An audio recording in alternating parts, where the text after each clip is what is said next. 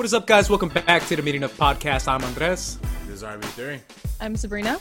And joining us today, we have Mr. Garrett McDowell from famous YouTube channel Garrett McDowell. What's up, man? Thank you for having me. This is very exciting. This is the first podcast that I've been on in this hellscape of a year. So it's exciting to talk about something as calming as Charlie Kaufman. It's relaxing. Yeah. Existentialism. Let's all get in the deep stuff, you know. Exactly. I just saw a headline for an article that said, I don't know if you guys have seen it, Why I'm Thinking of Ending Things is like the biggest horror movie of the year, and they called it horror, or the most horrifying movie of the year, I think is what they said. Yeah. So there we go, guys. Talking about horrifying movies. Calm That's us right. down. We're feeling good after that binge, after Yeah. that Charlie Kaufman binge. Yeah, Feeling really good about exactly. ourselves. Yeah. Yeah, feeling very odd. Obviously, I didn't do the full binge that maybe you guys did, but I did enough to make me feel stuff. But yes, guys, we're going to get into Charlie Kaufman. This is obviously something that Sabrina is a massive fan of, RB3 is a massive fan of, and obviously Garrett is a massive fan of, so we definitely want to give it all the credit in the world. I'm going to let you guys take a lot of the conversation. But this is obviously a screenwriter, a filmmaker, a voice in the Hollywood industry that has had a significant voice for the past like 20-some years, considering he's been so significant. I feel like especially towards that beginning of this 2000s era when it comes to the film student times, when a lot of the Sundance people were coming up, making a lot of experimental films and a lot of films that were kind of breaking the norm, and that those films were kind of going slightly mainstream. That's kind of what Charlie Kaufman created when it comes to his style of movies, kind of breaking the mold of what a screenplay and what a movie can be and what it can do. I kind of want to start it off kind of with the most basic questions. What got you into Charlie Kaufman films, and kind of what was your first venture into his filmography? And I'll start with our guest, Garrett. Yeah, sure. So I remember watching Eternal Sunshine. That was the first one that I had really dove into. And I think I watched it either early high school, late junior high, because I grew up a huge Jim Carrey fan. And I remember this and The Truman Show. I'm watching it and I'm like, well, this isn't very funny. And I don't think I really fully understood the complexities of the movie because I was like 15 maybe. And then after that, watched Being John Malkovich and was just completely blown away by this filmmaker who's got such a unique voice, as we'll no doubt discuss later. But yeah, you were absolutely right. He just kind of evolved what it means to be a screenwriter and their involvement in a picture. So I just think he's one of the most exciting filmmakers working today. And I can't wait to have this awesome discussion with you guys. Yeah, same question to you, Sabrina. Kind of what was your first film and what made you a fan of his work? Yeah, mine was also Eternal Sunshine of the Spotless Mind, which it's no surprise or no secret at all, but that's my favorite movie of all time. So that was a very beautiful introduction into his filmography and kind of his approach to storytelling. I think it's really interesting. I think he applies a lot of himself into every single story. It's always these like outlandish, like high concept premises, and they're grounded because at the end of the day, it's a failed relationship. It's erasing those memories. We could go through his entire filmography as we're about to. And every single thing is something that we've all experienced in some way, shape, or form, whether it's some existential dread, kind of like loneliness, self-isolation, getting older. And since it's something so interesting, it's the way that he tells those stories. And I just connected with it immediately. It's not straightforward. You definitely have to think, and it's not always a pleasant time. It's not always fun, but I kind of like to do that. After watching his films, I always feel like I need to do some like self-reflection and really kind of understand the deeper meanings. And so the way that he affects me emotionally and physically and everything, we'll get into the filmographies and I could say exactly what I feel about each and every single one. But yeah, so I think I agree with Garrett. He is the most exciting filmmaker. I think he's an exciting storyteller. And yeah, I just look forward to every single thing that he does. Yeah. RB3, what about Kaufman made you a fan? And what was your first reaction to one of his pieces?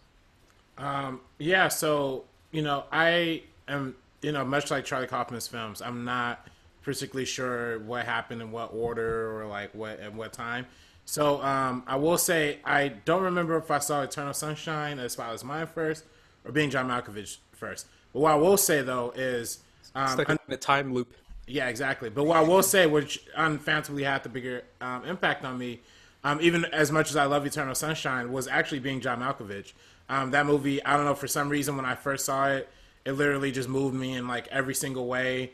From just every single character, I felt like a deep, immense personal connection to, because they're all dealing with something like so personal, so individual, but is dealt with in such a fun and like imaginative like kind of way. Like and I remember watching that movie and literally, it just changed my entire outlook of how somebody can even approach the art of like storytelling or the art of or the art of writing and screenwriting. And what you can do and how you can play with that. And then especially coming from Spike Jonze, and then especially after following that adaptation, which I watched when I was in, I went to high school like on a college campus, so like so sometimes we got to take college classes like even though we're in high school. So I took like a college film course like while I was in, it was film and theater course at like Cal State Dominguez Hills, and like we watched adaptation, and that also just completely blew my mind because it was like the idea of like a screenwriter writing about himself writing an adaptation, and him writing the story of him struggling to write the movie you're currently watching. It's like it just everything just like flipped on top of his head, just absolutely mind blowing.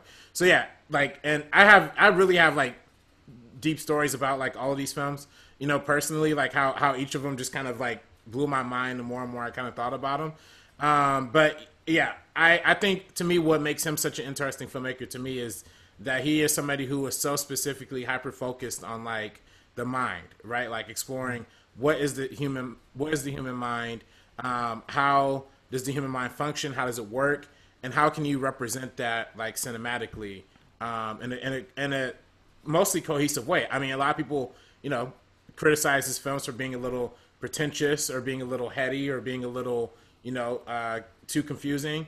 But I think there's a lot of intent and a lot of purpose in his writing, and I think that also makes him stand out as an artist as well. So. Yeah, absolutely. And obviously, we're going to get into his films. RB3 and I kind of decided to break this down, at least for the first half of our episode, to do his work in writing.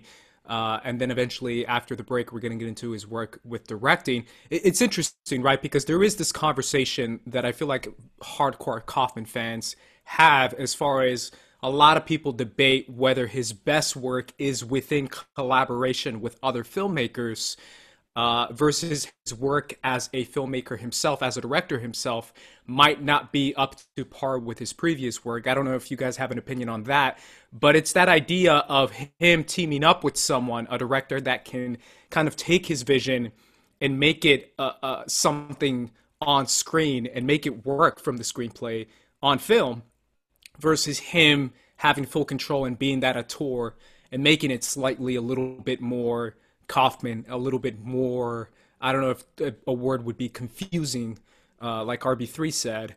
I don't know. What do you guys prefer? Kaufman the auteur or Kaufman the collaborator and writer? I'll start with you, Sabrina. Yeah, I love a bit of both. I think he's a writer that even if he's not directing his own film, he definitely has a heavy hand in, I think, a lot of it. And so that's the thing. We're kind of comparing that his earlier filmography of just writing and collaborating with like Spike Jonze with Being John Malkovich adaptation, versus him having full control. I enjoy seeing the full control lately, that we've seen with like Synecdoche, Anomalisa, and I'm thinking of Ending Things, because I interviewed Leigh Whannell and he talked about how like directing your own screenplay has a certain sense of accomplishment because you can really make everything completely your own.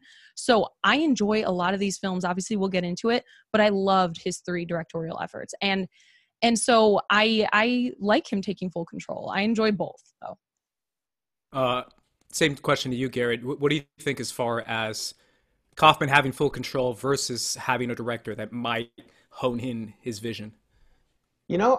I'm going to go pure, unadulterated Charlie Kaufman. I just think it's really, considering he is such a unique filmmaker, having that unadulterated, just raw sense of his style is it's really pure. Obviously, Eternal Sunshine is my favorite of his, which is a collaboration with somebody else. But I really do admire seeing his vision completely on screen. Throughout his career, we've seen works that he's collaborated with other people that haven't worked out as well. Confessions of a Dangerous Mind is one that comes to mind. I haven't seen the film, but I have not heard great things about human nature. And I think specifically in regards to Confessions of a Dangerous Mind, that was George Clooney's directorial debut.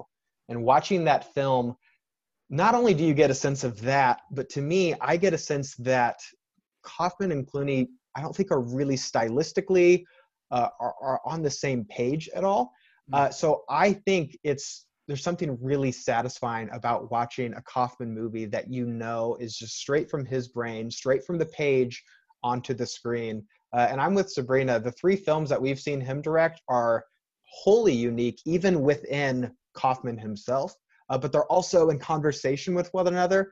And I find it incredibly fascinating. And he's just one of those people that I'm just like, yeah, man, that sounds good. Just go make whatever you want to make, like just let him run loose. I find that really inspiring almost, that there's a filmmaker out there like Charlie Kaufman who's got such a recognizable and unique voice, and that studios like Netflix, for example, are able to give him a amount of money and just be like, hey man, go make a movie. We'll see you in a few years, or however long this took. I find that really fascinating. So yeah. Yeah, it's interesting, right? Because I feel like none of Kaufman's films are what I would call mainstream per se, but there is something to say that it is a little bit more digestible as far as his first 3 films, as far as the filmmakers that are making them, whether it be Eternal, being John Malkovich, an adaptation versus his directorial films, the ones that he directed and wrote. Mm-hmm. I don't know if you have any thoughts on that, RB3. Yeah, I mean that's what that's ultimately what filmmaking comes down to. Number one, I mean, just from having a screenplay is supposed to be the blueprint, and the director is supposed to add in the details, right? So when you have somebody like Charlie Kaufman who goes in and when he's personally responsible for adding every single detail in this film, then you get the fullest, most complete, unabashed version of his vision, which is going to be a little tougher to get behind. But when it's just like a blueprint, it's a little bit easier to communicate. Now, that being said, though, I will say, I think personally, his collaborations with Spike Jonze, particularly with Being John Malkovich and Adaptation, I think, he and Spike Jonze work so well stylistically together, as opposed to like the George Clooney thing, like Garrett had mentioned. I think they actually do work so well together that there are times where I've seen, something like Her, I've thought, wow, did Charlie Kaufman have anything to do with this? Or there's been times where I've mistakenly thought that Spike Jonze had directed Eternal Sunshine, because it just seems like they just mesh so well together. But that being said, I love Select the Key New York. I've talked about that a number of times on this YouTube channel, how much I love that movie, because of, you could literally go through scene by scene and you could find 10 different ways to interpret 10 different aspects. Either you could look at the editing and find an interpretation. You could look at the sound mixing. You could look at the dialogue and get another interpretation. You could look at the characterization of a lot of these people in that movie and get so there's so many like facets of that movie you could just kind of break down and get behind and all that kind of stuff. The animated one, Anomalisa. Anomalisa. I'm a little bit less of a fan of that one personally, just because it was just missing a little bit something for me, and I definitely get the metaphor that they're going for like all throughout, but it just didn't hit as well for me. But when you talk about I'm thinking of ending things, that's just another example of how when you go full, it's like I call it full Kaufman, right? If you go full Kaufman, you're just gonna get the most, in some ways incomprehensible, in some ways very indigestible forms of cinema that you could get, but it's all very intentional and it all means something and it all matters. And that's what I greatly respect. It's interesting, right? Because I feel like I just listened to an interview with Kaufman, and he said that he made I'm Thinking of Ending Things because he wanted to take a book and adapt it into a screenplay because he thought that studios would like that a little bit more because he was struggling to get studios to greenlight any of his films. It's interesting. I'm looking at the gap right now. It's a 5-year gap between Anomalisa and I'm Thinking of Ending Things, which shows to credit to his interview that he is saying that I struggled those 5 years to get a movie made, even though I'm Charlie Kaufman. I mean, he didn't say that, but it's like one of those things where he's still struggling to make movies. He's still struggling to get any kind of financing and backing when it comes to studios. And it took a studio like Netflix, a studio that is willing to toss money to filmmakers and give them a chance, and a studio that's willing to take chances, considering their streaming platform, that gave that chance to Charlie Kaufman. And it happened to be an adaptation of a novel, something that obviously he's written about and he's made movies about. So I'm curious, as far as you guys, what do you think? And I know I'm asking this question a little bit too early. What do you think that the future holds for Kaufman, considering he struggled to get I'm Thinking of Ending Things even made, but also considering that probably a lot of people saw I'm Thinking of Ending Things because it was on Netflix, right? I mean, that's usually what the Netflix formula does, even if they didn't necessarily finish the film. A lot of people did see it probably. I don't know what you think, Garrett, as far as what Kaufman is going to do in the future, considering he said he struggled so much to even get this movie made. Yeah, so Kaufman has been on record in saying that I'm Thinking of Ending Things might be his last directorial effort. I heard that too, yeah. Ask Tarantino, he's going to tell you the same thing. So I think filmmakers like these, it's like, filmmaking is so a fabric of who they are. They're storytellers. And granted, he will be continuing to tell stories just in a different medium. He's still using a paintbrush. It's just maybe a different shade, you know? So what literally is next for him? It's Chaos Walking that he's directing, or that he's working with Doug Liman on.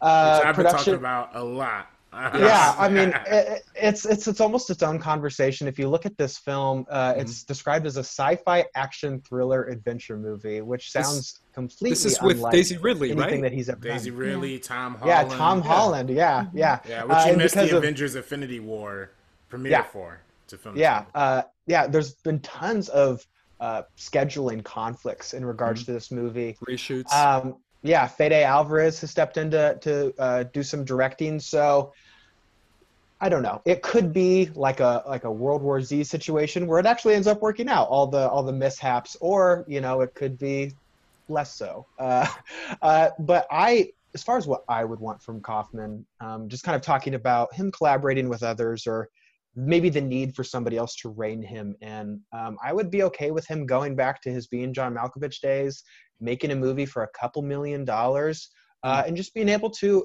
express himself. Like with the way technology is today, it's not like it was back in the 90s. If you have a phone and you have a computer, guess what? You can make a movie. And somebody like Kaufman, I would assume that would be really freeing for him to be able to not have to rely on the studios and just be able to go and do what he does best, and that's tell stories. So I can't wait to see what he does next. Again, I think he's such an exciting storyteller.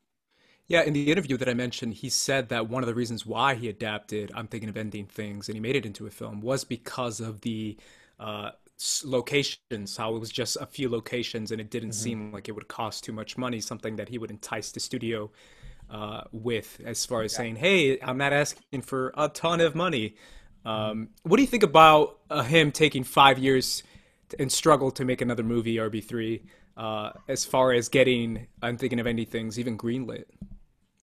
I mean, I think that's atypical Charlie Kaufman. I mean, I think his scripts are so weird and so out there, and in the best way possible. It's just hard for any studio executive to kind of wrap their minds behind it, right? There's that conversation that Spike Jonze had in an interview where he said that, when they were going around shopping around Being John Malkovich, a lot of times they got the response back, why can't you just call it Being Tom Cruise? They fought for the artistic integrity, but fighting for artistic integrity also means not being as easily, accessible to the big studio system. Same thing with adaptation. Adaptation literally came from him being paid to adapt a novel about flowers, or about books, or a book about flowers, and then and he couldn't figure out how to adapt it, so he submitted a screenplay of him trying to figure out how to adapt his book. I mean, that's just who he is. He has a tough time conforming to the traditional atypical stuff. Which actually, you're talking about Chaos Walking, Garrett. That gets me extremely way more excited about it because if it's some weird, trippy thing that is also based on a YA series as well. That Doug Liman. Anytime a movie that Doug Liman touches and that goes $100 million over budget is going to be a masterpiece. Edge of Tomorrow, The Bourne Identity. He had another one that went over too. Mr. and Mrs. Smith. A lot of his movies are notorious for going over budget, and they're notorious for being great. So I hope that this is just another one of those. I'm hoping Chaos Walking isn't closer to something like After Earth, right? I think Shyamalan was a bit closer to the end of his rope when that film came out. But still, you have a incredibly talented, unique filmmaker trying to make this bigger budget adventure sci-fi film with some big stars. I hope it doesn't go sideways for him because I really admire him as a creator. This cast, I'm looking at it right now. It's outrageous good. Mm-hmm. Yeah, I mean, obviously there's that one, and I'm super excited for that. But it kind of goes to show, maybe I'm reading in too much into this. You guys can correct me, but I feel like Kaufman lies in the middle of this weird cinematic boundary of not quite Oscar award-winning films, but also not quite like big money box office film or some sort of thing that's going to make a lot of money. I think he's more like a cinephile appetite kind of director where a lot of cinephiles like him, but it's not going to make money. It's not really going to win awards, and it's obviously not a blockbuster. He lies in that weird balance of the middle as far as studios are like, what are we supposed to do? Considering that, yes, some people like Kaufman, but it's not like he's going to break out and get more people to like him. At least that's what studios feel, that he's not necessarily a money-making director. I don't know how you feel about that, Sabrina.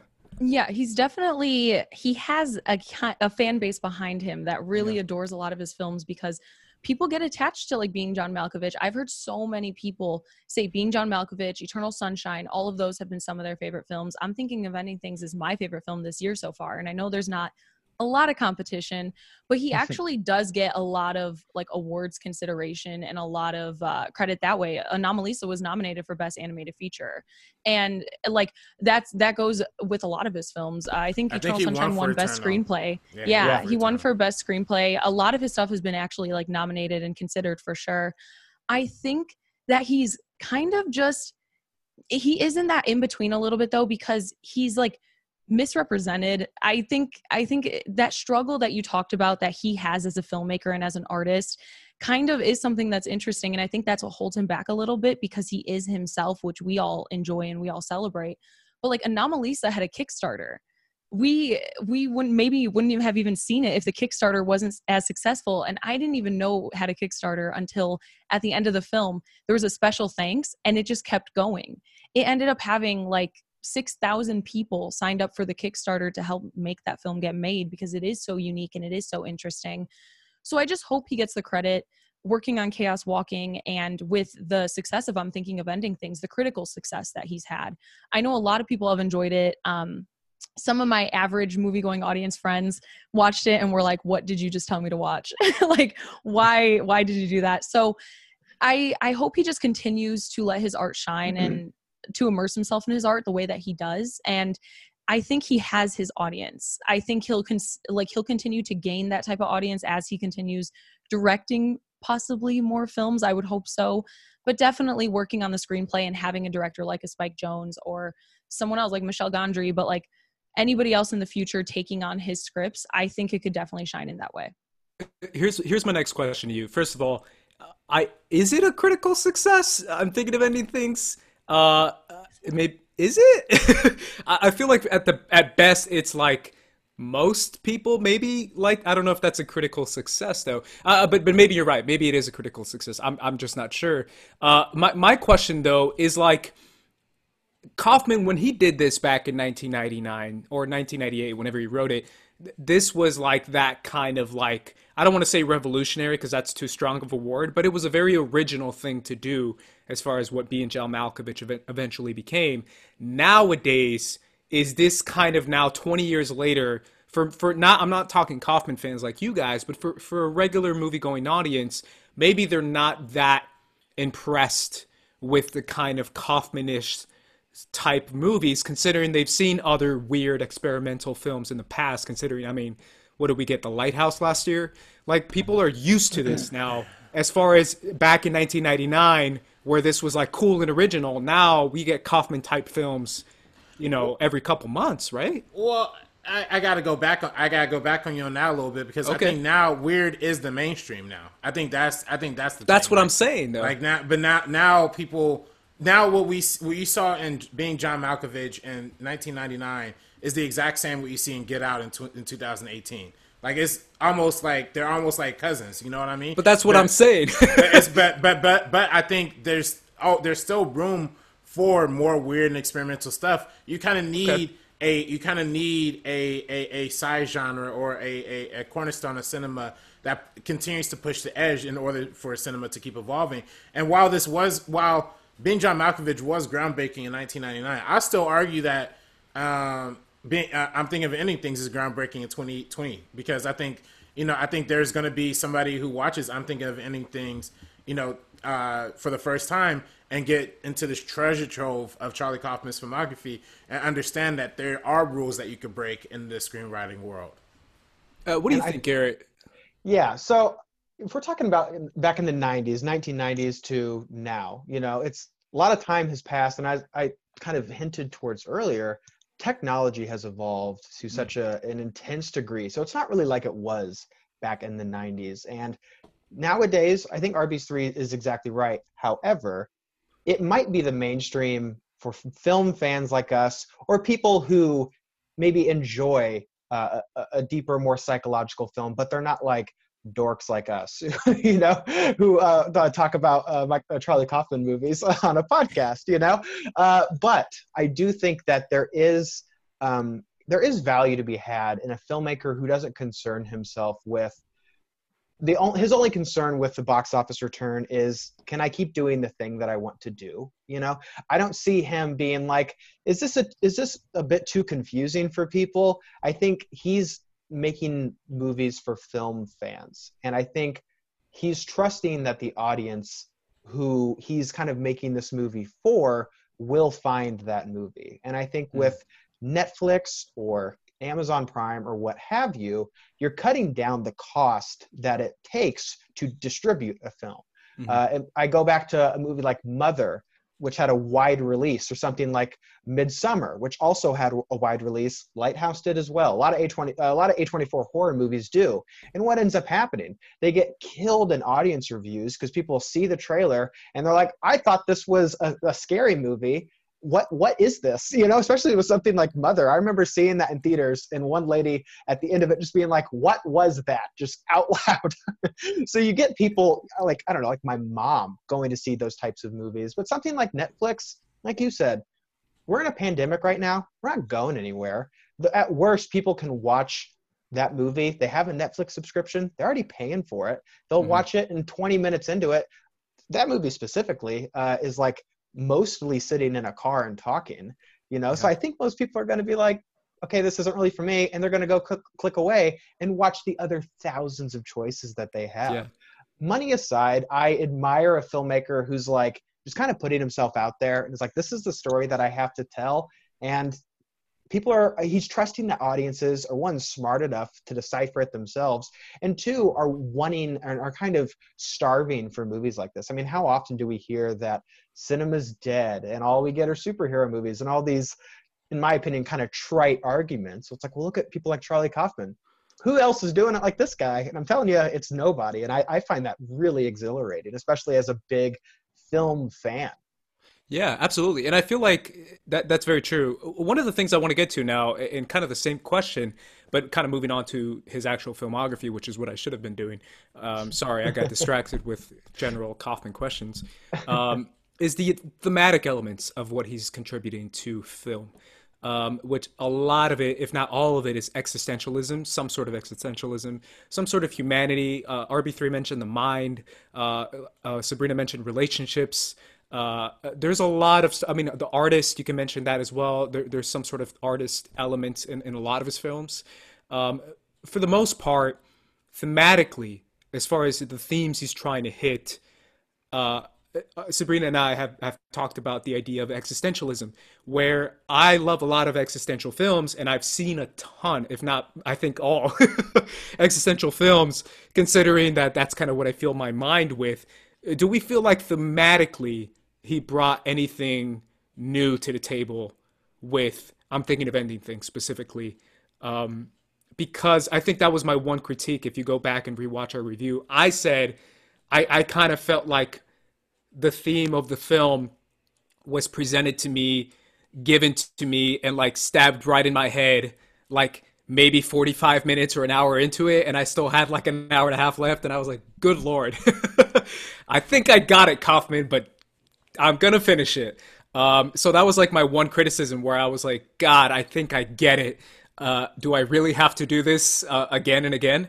But I did. But anyways, that's kind of my point, is like thematically, since so many directors have been inspired by Kaufman to do the kind of films, to talk about the stuff that he talks about when it comes to relationship, the mind, existentialism, predeterminism, all that kind of stuff. Do we feel like he brings anything new to the table with his films, or I'm thinking of anything specifically? Can I go ahead and take this one? Sure. I'm kind of chomping at the bit here. So Yeah. I think a lot of his films kind of again existential, but they're about a person, usually a guy, a white guy, who kind of has this piece of their life missing, and they're trying to investigate why that's not there and why they're not living life to the fullest, and maybe how could they do that. And usually it goes a supernatural route in order to discover that. Being John Malkovich, obviously, Synecdoche, Eternal Sunshine, all of these have some sense of even this newest film is almost kind of paranormal in a little bit. But I don't think it's, I think he, in keeping it in mind that he is dealing with a lot of the same ideas. I mean, it seems unfair to me to like listen to like a Miles Davis record and be like, oh my God, he's doing jazz again. It's like, well, yeah, it's a Miles Davis record, but it's all about the approach and how he's telling the story, and the mediums that he's using and the characters. I think his characters are so rich here. I think, again, a lot of his movies are in conversation with one another. When we get into specifics, we can talk about that. But to put him in a box and say that, I'm not saying that you're saying this, but I think it's a fair criticism to say that he's kind of repeating himself. I think maybe he's examining these films with the next movie and thinking, he's almost yes-anding himself, which I can't think of a lot of filmmakers that are doing something like that feel like they're all thematically really similar, but they're also all in conversation with each other, which is, I'm gushing here. I'm gushing. Yeah, I mean, let's get right to it. I mean, 1999, being John Malkovich put him on the map. His collaboration with Spike Jonze. Obviously, I could write an entire dissertation on the year 1999 when it comes to the significance of film. There's been dissertations written. I've read them. Amy Nicholson has an incredible, really long article about 1999, the year in film, and it's a great article. I recommend you guys go check it out. I forget the publication that she wrote it at, but it talks about how 1999 was that one year where you could get Star Wars, The Matrix, and Being John Malkovich, like three movies that literally changed Hollywood completely. But the film did it a little bit because of the oddity of the film. I feel like that's kind of the main point, considering it's like you crawl inside this place, you go inside John Malkovich's head, and you kind of control his consciousness. That is kind of odd. Like, you can't deny that. But what was it about the film that kind of revolutionized a little bit of Hollywood filmmaking, RB3? I'm going to toss it to you because I know you said this one is probably your favorite. Yeah, I think. Well, for one, when you talk about the late '90s, that's also into a conversation about the filmmakers that are emerging during that time too, right? Like the Kevin Smiths, the Steven Soderberghs, all these people were breaking huge ground. Fincher. And Fincher, yes, exactly, in 1999. And yeah, a lot of these filmmakers were blowing up, becoming big, and a lot of them were coming off the indie circuit and the festival circuit. Well, being John Malkovich is actually funny because Spike Jonze, who he has some connection, some family connection to Hollywood, so he got a bigger-ish opportunity, but he's also mostly, we talked about in our Spike Jonze episode, he was mostly known for music videos during that time, mostly known for, super big music videos, and also being one of the Jackass people. So, but he actually took, I believe the story is he met Charlie Kaufman. I'm not sure exactly what the story is actually. I don't want to say anything. I do know the story. Oh, go for it. So Kaufman was trying to find somebody to make this movie, and he ended up sending it to Francis Ford Coppola, who passed it to his daughter's boyfriend, Spike Jonze. So there you go. That's how the match made in heaven. Match made in heaven. And listen, I connect to this movie in a lot of different ways. I think the idea when I first saw this movie, the idea of it being told from the perspective of a puppeteer and somebody who is vying for control of this artistic, and that's one of the running themes, like you said, Andres, and Charlie Kaufman's thing, the artist struggle, right? Him being an artist who has no control of his real life and the real situation that he's living in. With Cameron Diaz's character is like super obsessed with animals, so he expresses his emotion and his feeling through his artwork, which is puppeteering, which is literally controlling something else. So that alone, like literally just the whole opening sequence when it's just him playing with the puppets, and I believe the title, and by the way, the music in this by Carter Burtwell, some of the best music ever. Actually used the track Puppet Love, and I think my first short film ever, and so I used that song from this movie in that short. But that just from that whole opening thing, I'm already like locked in, right? And you start to meet Cameron Diaz's character, who is obsessed with animals and obsessed with all these pets, and then you really come to understand that she, in and of herself, might be trans. I mean, she loves being inside of a man's body the entire time, and she even goes as far as saying, like, yeah, this is the way I just straight up prefer to live life. So like her self-discovery in that sense was also fascinating. And then we get to Captain Keener's character, who's like this super dominant like femme fatale, who's kind of, and then who's kind of lending John Cusack's character this idea or this sense of control, but really she's like controlling him and manipulating him in all these different ways. So it's just a really, really great, fascinating story, and takes a lot of traditional character tropes that you'll see in other genres and other kind of comedies / dramas / kind of mystery films. You would kind of see a lot of these character tropes too, but they kind of flip them and make it really human and really personal in an organic way. So definitely one of my favorite movies for sure. Yeah, I'll toss the same question to you, Garrett, as far as what was it about the film that kind of did it? And obviously thematically, there's a lot of metaphors about like everything RB3 said. I mean, I think he nailed everything. So was it the theme of it? Was it the structure of it? What was it necessarily about the film that kind of really pushed the envelope? So at this time back in the 90s, independent films were really taking more of an audience. They're appealing to more audiences. I think of films like Good Will Hunting, which was a huge groundbreaking movie in regards to just two guys made a movie and it ended up winning some awards, which impressed a lot of people. You have somebody like Charlie Kaufman come along and tell a story about, like, I don't want to, besmirch John Malkovich, but I don't like a B-list actor at the time, like you had mentioned, people wanted Tom Cruise, which I think could have almost been a little bit more interesting. But you have Charlie Kaufman who comes along and makes what I think is his funniest movie to date, and approaches this idea in a way that it's absurd and it's bizarre and it is existential, but it's almost a far cry from what we can expect from him today in regards to just replay value and how much just general movie-going audiences can appreciate the film. I think this is one of his more crowd-pleasing movies just because it is really, really funny. And I think in a weird way, it's kind of aged like a fine wine. I think this movie, as you mentioned, there are some transgender politics in here. I think some of which haven't aged amazingly. But I look at this film as applying it to a social media lens and looking at how we all kind of strive to constantly check in on celebrities and find out what they're doing and who they're dating, and this TMZ kind of lifestyle and Twitter and, you know, all the stuff. I find similarities between what John Cusack's character is experiencing and almost wanting to have that lavish lifestyle, to have the money, to have the sense of happiness that he thinks that he'll find with John Malkovich. But, you know, again, it's just about control. It's just about wanting to dominate the other person and, again, play them like a puppeteer. I think it's aged beautifully, and I think it's really does set the work, set the groundwork for what we can expect to Charlie Kaufman, that I think is just explored and examined more so in his later films.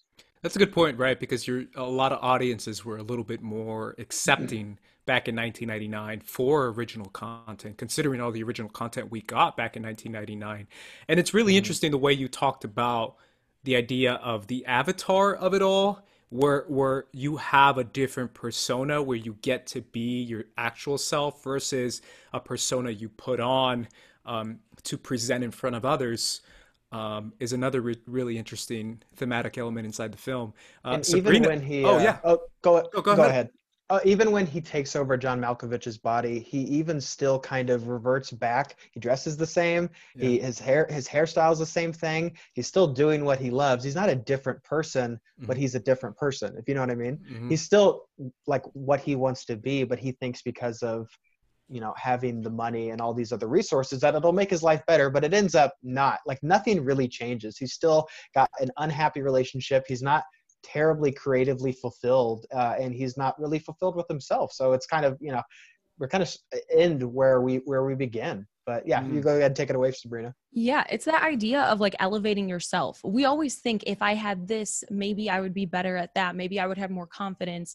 And it's that kind of struggle with identity that we get with John Cusack's character, being insecure about kind of like being a puppeteer and continuing that on. Even when he introduces it to Catherine Keener's character for the first time, she makes fun of him. And that's kind of how society sees him. But if it's like, oh, if I'm John Malkovich, he's famous, he's already an actor, I could just move on to puppeteering and people will consider it art and people will go see it. So that's just one aspect. But then again, yeah, what we have with Lottie and her struggle with identity after going into the vessel that is John Malkovich's mind at the time, that tunnel that goes into it. It's interesting to think about how people think that they'll be fulfilled if they're in different circumstances. So every single person in this film kind of struggles with that a little bit, except for Catherine Keener's character. She's kind of chilling. She's kind of the main puppeteer behind all this. She tells John Cusack's character, she's like, we need to make this a business. She, you know, starts dating John Malkovich and then also falling in love with Lottie and John Cusack's character, like back and forth and playing them like puppets. And it's just everybody coming at each other, trying to be the most elevated version of themselves in this film. And it's always that admiration for something bigger and something more.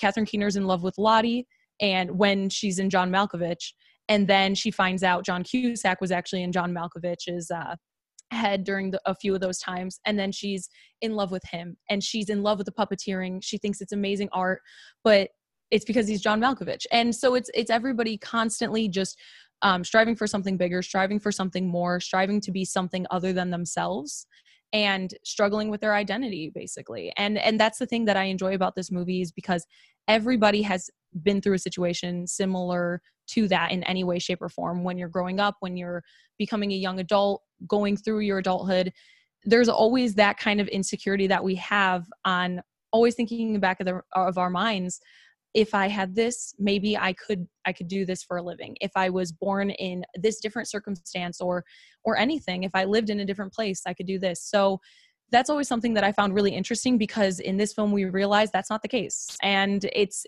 really what you go for. Yes, his puppeteering did succeed better than the way he did. But like Garrett said, he kind of reverts back to himself. He grows out his hair. He acts like himself. He's not he's not the personality that John Malkovich was. So just because he is John Malkovich during this time, it doesn't mean that he is actually an elevated version of himself. He just is pretending. He's going into this vessel and struggling with his identity and still not hitting it on the head.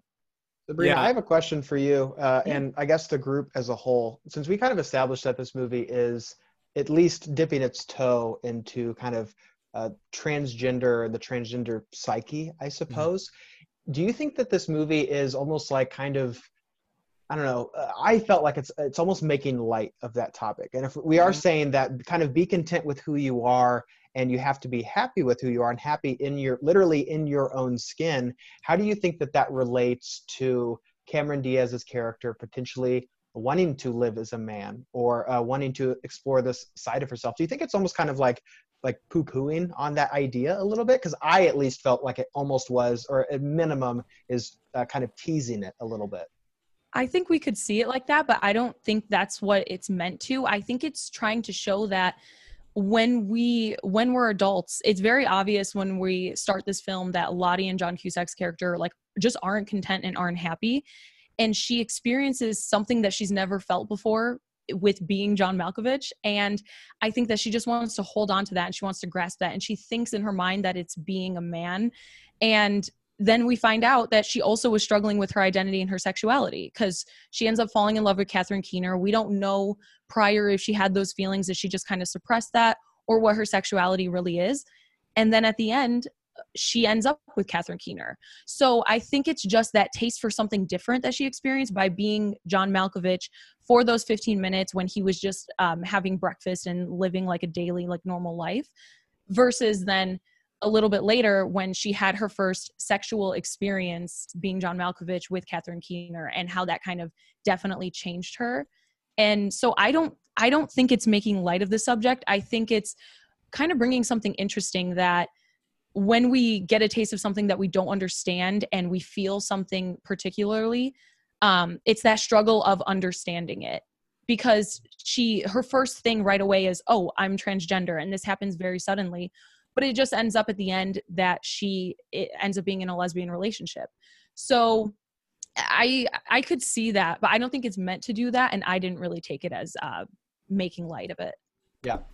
Yeah, I didn't necessarily take it as making light of it necessarily either. I definitely I could definitely understand that, but I also think, you know, I personally, when I first watched it, the trans stuff went completely over my head, right? And I think that's intentional. I think especially in 1999, where, you know, now we live in 2020 and we could look at LGBTQ rights and we could, you know, be a lot more appreciative and be a lot more understanding. But especially in 1999, that stuff was overwhelmingly not popular in America. You know, a lot of times that was looked down upon, frowned upon, especially in cinema. So I feel like he was trying to I think the movie kind of tries to toe a line between addressing this stuff, but not really actively saying stuff out loud. But also, like, you know, I think having the film end with a full gender transformation or full gender transition might have been, you know, maybe a little, I think, especially during that time, it might have been a little too outside of the box. And I think, you know, especially for a filmmaker like Charlie Kaufman, I think for him, probably him addressing the subject and approaching the subject with, he might say subtlety. You know, what we might look at today might not be subtlety, might be an offense or taking light of. But, you know, I think it's there. And I think that, like Sabrina said, the end result doesn't, you know, it just ends up being a lesbian couple at the end. But, you know, part of me does still wonder, was Cameron Diaz being genuine in her feelings of, like, actually feeling represented inside of a man's body? Or was it, like Sabrina said, was it just part of her journey of self-discovery too? So I feel like that wasn't necessarily addressed full out, so we can't really, it's kind of tough to have like a firm conclusion on it. But I think that's, you know, like all things in Charlie Kaufman's films, it is just based on your interpretation. So Yeah.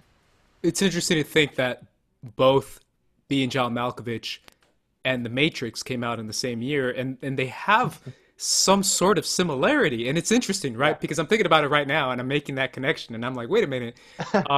Because The Matrix has that too. Obviously, The Matrix has the creators, the Wachowskis, have come out and said and openly said that something that was considered a theory or an interpretation beforehand is now almost kind of confirmed. But that idea of that transgender concept and that ideology is inside the Matrix, and it's also kind of touched upon in Being John Malkovich. I think the Matrix probably does it better. Obviously, the Matrix probably does it a little bit more subtly and with sci-fi and all that. But it's also the question of the prediction of social media, which I think is absolutely fascinating, because this is 1999, considering it's right before the boom of the Facebooks and the MySpaces and all that. And to think that it predicted both a lot of people's the way they see themselves, and at the same time the way they're going to present themselves in a different world. Obviously, the Matrix does that firsthand when it comes to Neo. It really is. It is really interesting because a lot of the people were paying $200, I believe it was, for 15 minutes to be John Malkovich. And most of the time that we saw him, especially in the beginning, he was just sitting down eating breakfast. He was running over lines. He was doing the most mundane tasks any actor could be doing, any celebrity could be doing. And for some reason, everybody was still drawn to it. Everybody wanted more. And it does kind of reflect. I love what Garrett brought up, that whole social media aspect, when we see people posting their food and we see a celebrity at a certain shop, and then Ariana Grande posted a picture of a coffee shop, and then that coffee shop got sold out for 3 days. There was lines wrapped around the building. It's something that's so interesting that I didn't even think about within this film. But yeah, it really is about that struggle with identity and stepping into somebody's shoes, even with the most mundane tasks, makes us fulfilled. It's something very interesting. Yeah, there's a lot there. Obviously, we can get to even more layers and layers as far as class and as far as other issues that are inside this movie. But we have to move on, considering I took up so much of our time in the beginning of this conversation. So real quickly, none of us, I think, have seen Human Nature. No. So let's move on to Adaptation, which is another film that's very singular, unique, different, odd. RB3 kind of nailed it before when he talked about it, considering it's a very meta movie. Rewatching it now, RB3, because obviously we rewatched this one and we really talked about it when we did our Spike Jonze episode. So I still remember that conversation we had. But looking at it now in 2020, with all the interpretations of these films and with the meta stuff that goes on inside of it, do you have any thoughts on it, or is it still pretty much the same? Yeah, I mean, I again, this was one of those ones. I talked about where I saw it before, but to me, one of the things that really grows upon you is how much detail is put into, especially the whole twin aspect of it, right? Because it's about Nicolas Cage playing the twins, Donald. It's about him playing Charlie Kaufman and Donald Kaufman, right? And then you really, and in that twin dynamic, in that twin relationship, it really highlights the kind of dichotomy that is often kind of expressed in a lot of Charlie Kaufman films, right? There's one who's the go-getter, one who's the taker, somebody who is, who just goes after life and just does whatever. And there's the sad mope of an artist who's struggling and self-contemplating and overthinking every single thing that they make. And even though Donald's supposed to be the dumb, the dumb one and the one who really doesn't understand screenwriting as well as Charlie does, he ends up getting his movie sold just because he has more confidence and he just writes and he just does it. And that's something that I think actually is approached later on in this filmography. And Selected Key New York in a very different way between the husband and wife character and that battle between artists. But I think that's even there in Being John Malkovich too, that kind of idea of there's one way, there's the Lottie character who's super fire and super on top of stuff and super dynamic, and then there's the kind of meek and sheltered character, right?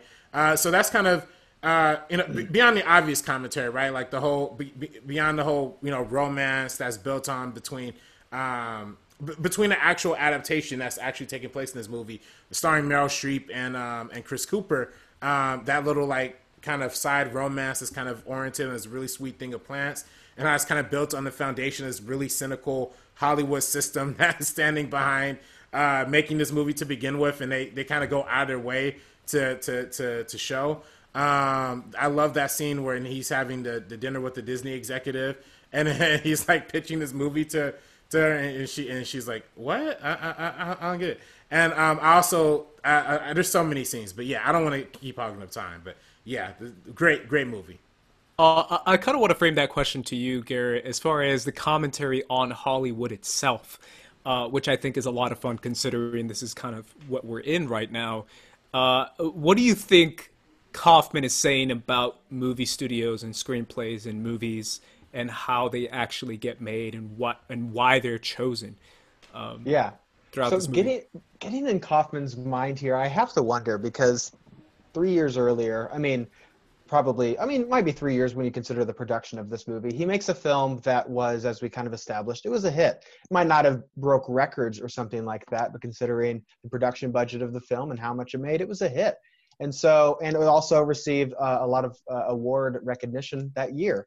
So Kaufman is trying to, I guess, replicate some of that magic. And there's even references to being John Malkovich in this movie. So to me, it's Kaufman trying to maintain that weird, unique voice that he has, but also having producers being like, but let's make a little bit more money, do what you did, but do it in a way that also makes us money. And I think that very idea is the conversation between the twins. You have somebody who might be a little more energetic, I suppose, or confident, but they're also writing crap and attending script seminars that are just giving like the most bland, basic, boring notes that you could possibly give.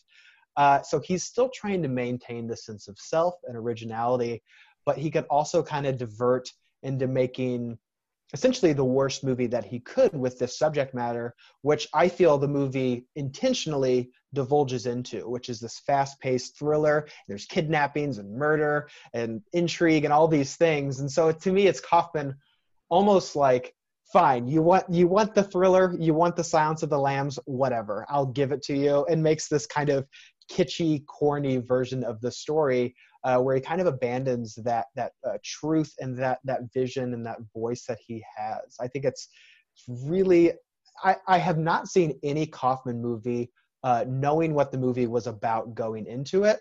And I watched this movie over a quarantine, actually, not knowing what it was about and just being like, what is this?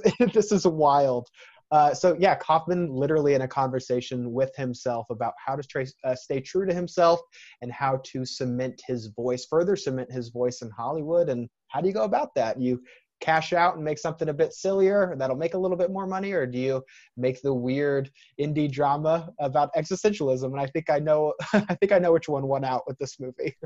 Yeah, it's funny because that was kind of my reaction watching the movie for the first time. I can't lie.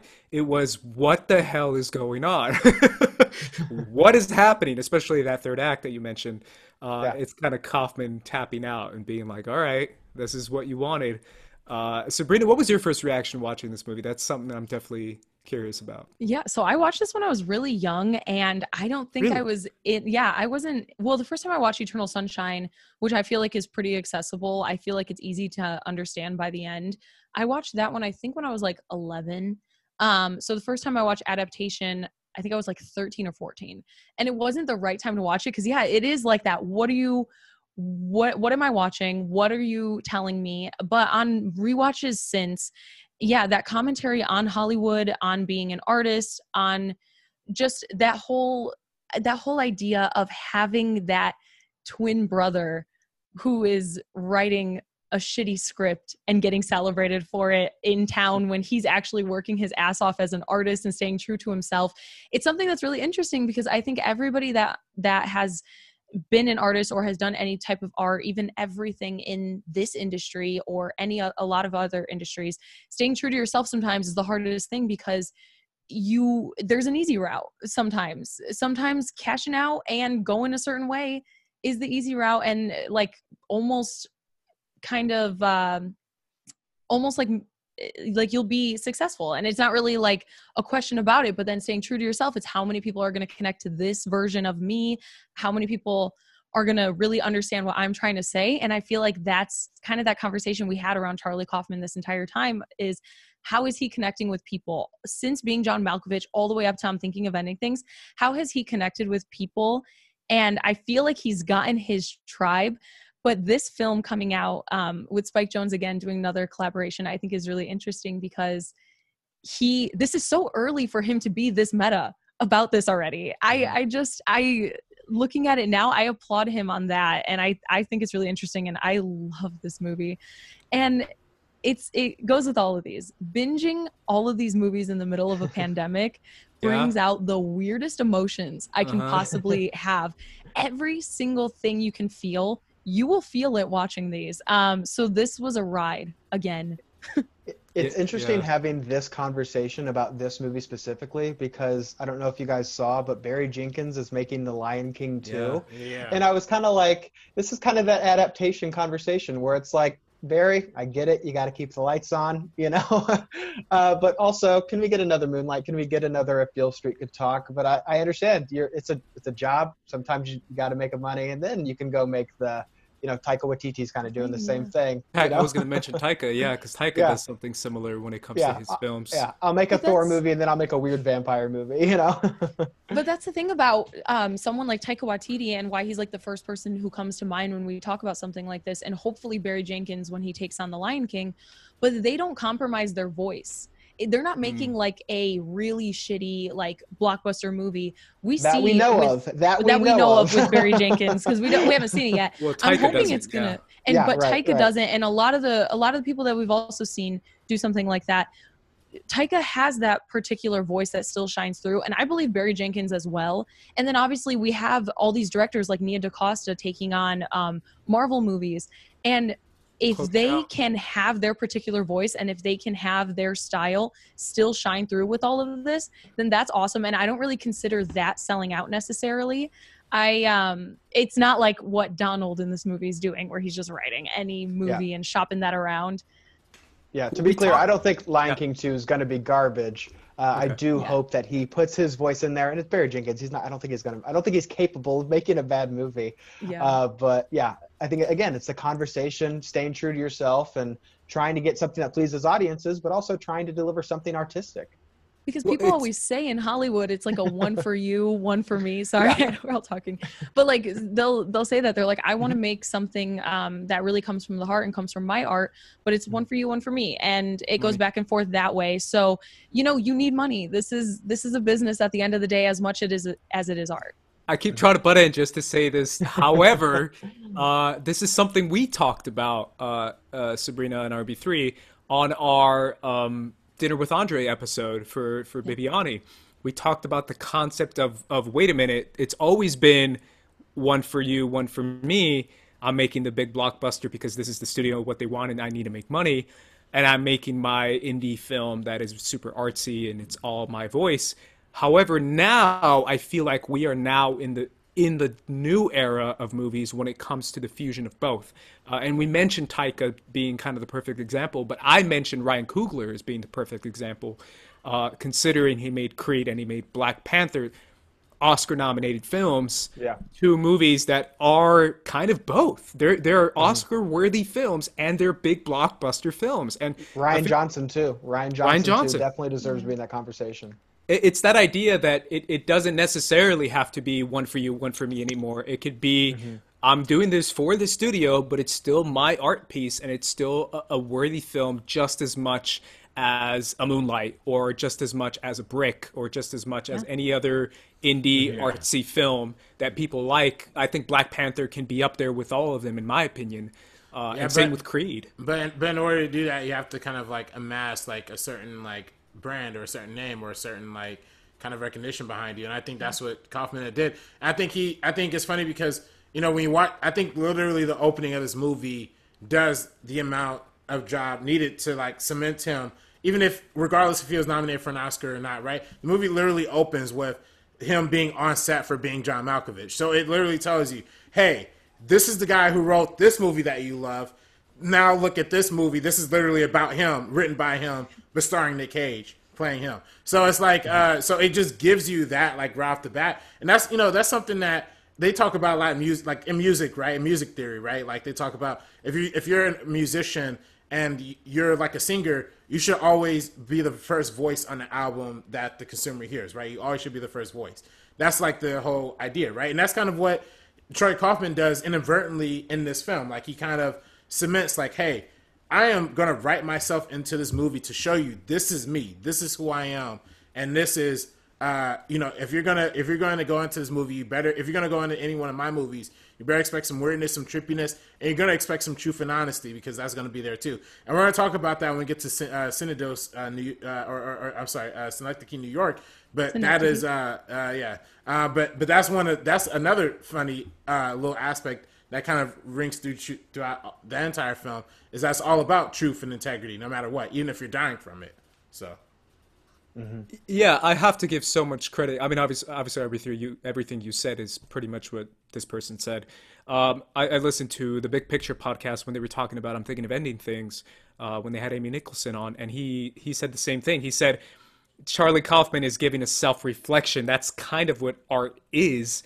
That's kind of what we want in a Charlie Kaufman film. So when people are like upset that they're like, oh, why is this so weird and Kaufman-like, that's kind of what you signed up for when you went to see the movie.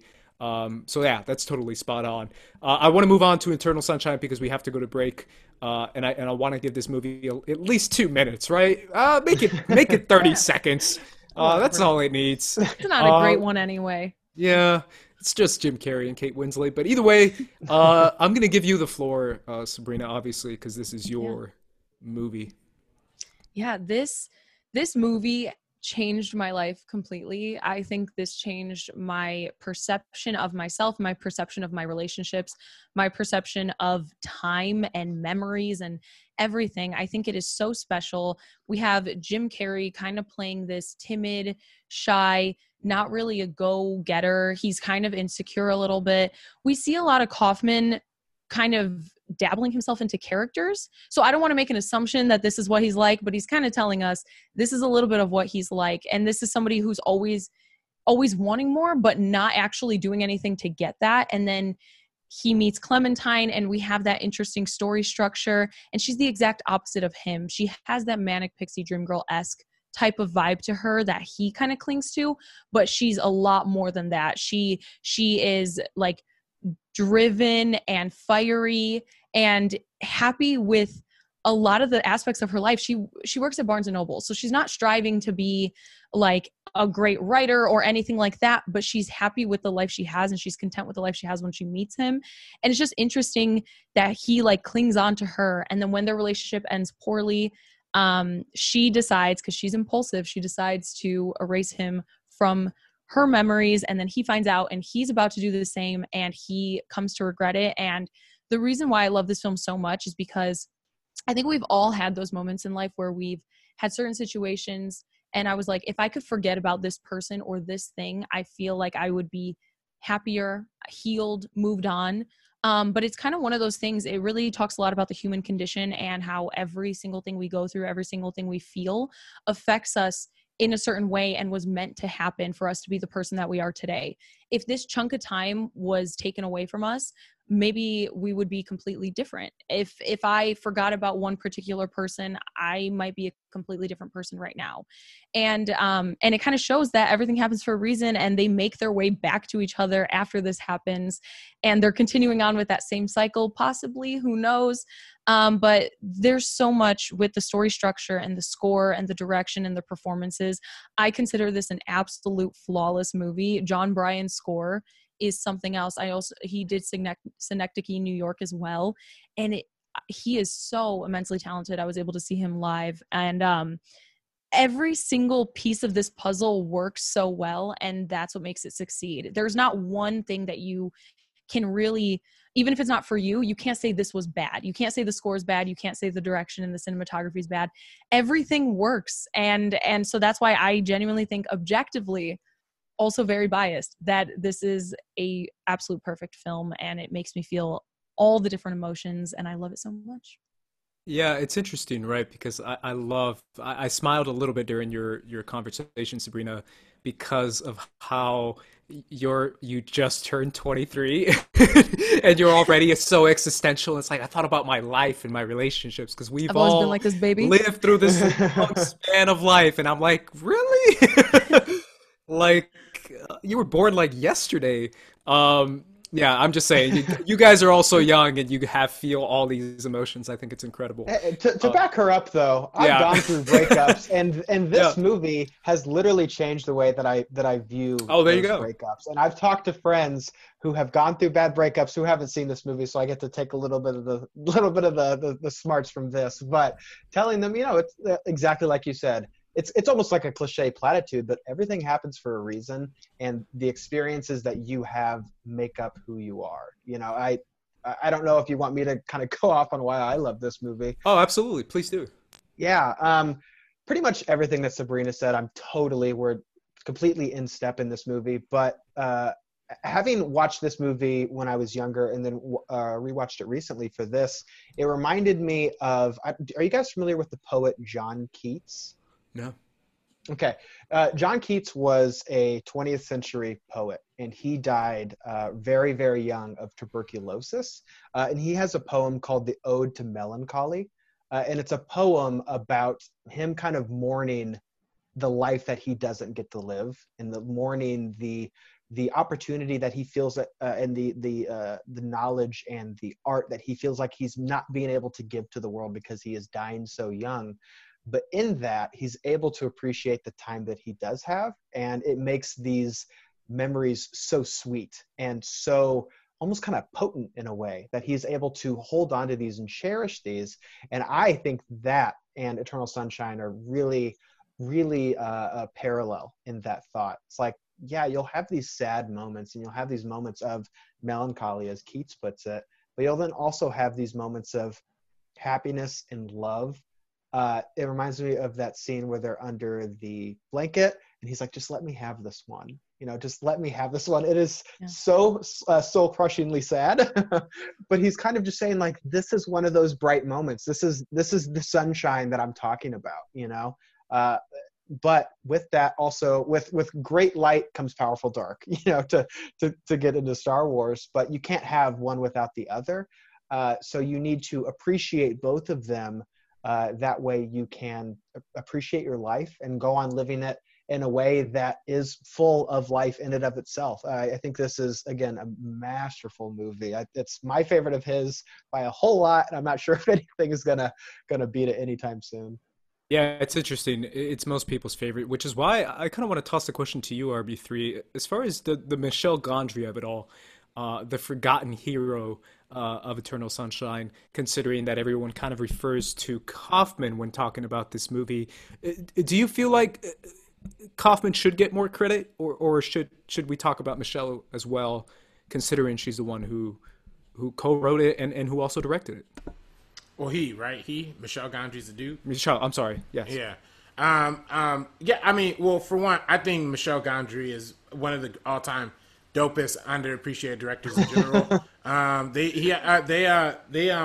If I'm not mistaken, there's talk, I don't know if it's true or not, but that Michel Gondry actually directed a commercial that did the whole bullet time effect before The Matrix did it. And that's where The Matrix, I got it from, was from the Michel Gondry commercial, if I'm not mistaken. I might be incorrect on that, but I think I read that in a couple places. But yeah, Michel, but he, I mean, also did the Green Hornet, which we talk about that whole big budget thing or whatever. I mean, that was kind of a not so great example, even though I do like that movie. It's a guilty pleasure for me. But when talking about Eternal Sunshine, I think there are a lot of visual elements that really bring the film to life in different ways than Spike Jonze would do it. I think the Spike Jonze kind of approach to Charlie Kaufman films is a little more straightforward, a little more just kind of shooting it as, it's kind of scripted. And of course there's surreal elements like that amazing sequence in Being John Malkovich when John Malkovich goes into his own head and it's just a room with John Malkovich's. That kind of is surreal and kind of over the top. But even then, it's not like some sort of crazy camera angles or anything like that. I think Michelle Gondry brings more of a little bit more of a stylistic perspective to it. I think, to me, that scene when they're walking on the sidewalk and you just see cars falling in the background randomly for like no reason, I think that's definitely Michelle Gondry kind of thing, right? Just adding the weirdness to the frame. I think to the ending sequence where there's that kind of beautiful poetic monologue that Jim Carrey's going on, and they're at the house on the side of the beach, and then the water's crashing inside the house, and there's this kind of darkly lit cinematography with just the flashlights the main source of light. And I think those are very potent and very striking, directorial decisions that go beyond the page, right? That goes beyond the screenplay. So I think, I'm sure that Michelle Gondry and Kaufman collaborated a lot on the vision, how they want to see things. But I think there is a heightened sensibility to this movie that does make it stand out from the rest of Charlie Kaufman's filmography. And I think that's why it's also more accessible too, because I think, there's a lot of visual storytelling that eases you, that pushes you and nudges you in the direction a little bit more in this movie than there is in other Charlie Kaufman movies. So, well, yeah, rewatching this one, and maybe it's just me considering that I'm this weird guy. Rewatching this movie, it kind of reminded me a little bit, not completely, of Your Name. I don't know if you guys have seen Your Name. Yeah. Have you seen Your Name? I have, it made me cry. There you go. RB3, have you seen it yet? Because I told you to see it, but you still haven't seen it? I still haven't seen it. I still haven't seen it either. And I know you haven't seen it because it's anime. I got you, Andreas. I got you. You and me. I'm watching it. I We're swear. going to have a little breakout meeting, just me and Andreas. Yeah, I don't know if you got this too, Garrett, but the play with time and relationships, the idea of how that can influence the other, and the idea how there's this a timeless connection between two people. Obviously, Your Name does that a little bit more upfront, considering the whole body switch element of it all. But the play with time and the play with relationship, to me, kind of reminded me of that. And the idea of memories coming from somewhere and not knowing where it comes from. But that's what it reminded me of. And I kind of appreciate the romantic aspect of it all. I'm not a big romance guy. As far as movies go and as far as anime goes, I know a lot of people love romance anime. It's not really for me. But the time element of it all is something that's super cool. And it's something that's also in I'm Thinking of Ending Things. I have a question for the group. Yeah. Is this a romantic movie? Because I say no.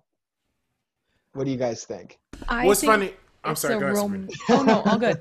I honestly consider it to be more of like a science fiction, comedy, drama, romance. I wouldn't even be able to put it in one single category because I do believe there's, like the scene you mentioned, that is an incredibly intimate romantic moment. And we get a lot of those that are realistic. It's not him showing up to her work with like this big bouquet of flowers and professing his love to everybody in front of Barnes & Noble that we see in a cheesy movie. But it's that like awesome. With the boombox. No. Oh my gosh. Yeah, it's that like authentic, romantic, intimate moments that we actually get in our real life, and that like kind of reflection and realization of those moments and how profound that they are on ourselves. Yeah. RB3. Well, it's funny because whether it's romantic or not, I think that's definitely tricky, right? I think there's a question that I had a furious debate on with a professor in film school is there actual character development in this movie, right? Because when you think about like when you think about the whole sequence of how it all happens, right? And we learn, and this is a classic Kaufman thing where the beginning happens to also be the end, right? So like you kind of think about this film, and the entirety of it is kind of like a circular structure of like, hey, they fell in love with each other. They actually met each other and had a great time with each other. And then they both erased each other. They both erased each other's memories of each other.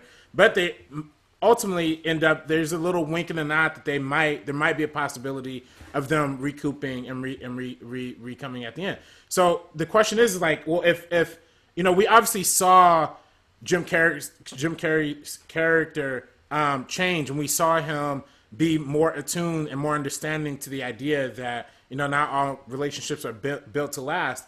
But if he gets his memory erased anyway, is there really Is there really a point to saying that there was a character growth or character development in that instance, or?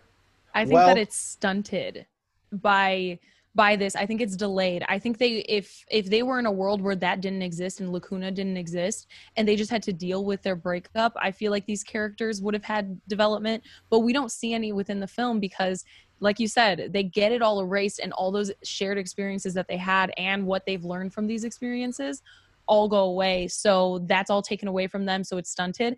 And then at the end of the film, obviously we don't know. It's like a will they, won't they? We kind of think they will. And they might possibly go through that exact same scenario. They might date for a few years, love each other very deeply, and then have a very hard breakup because they loved each other deeply. And then after that, they will learn, they get completely, it's like one step forward, 5 steps back. Like they're all the way back to the beginning. So yeah, there's technically no character development. All the development happens with Joel while he's going through his memory throughout the entire film, but then it's erased. So I think there's also something to be said for the development that we feel as an audience, because we're watching them go on this journey completely removed from it. Obviously, that's how movies work. But we understand the importance of this journey, regardless if they're going in a circle and they're back at the same spot. We know the importance of that journey and what that means to them, whether they know it or not. Again, the ending, it's kind of a litmus test. That's what I was referring to. It's like, do you think it's romantic? Because I don't think that they're going to work at all. But the movie says that's okay. That's life. That you go through bad breakups. You're not meant to be with everybody that you meet, and that's fine. That's the spots in your mind, as the title is referring to. That's okay. It doesn't need to be a spotless mind. It doesn't need to be a life without sorrow.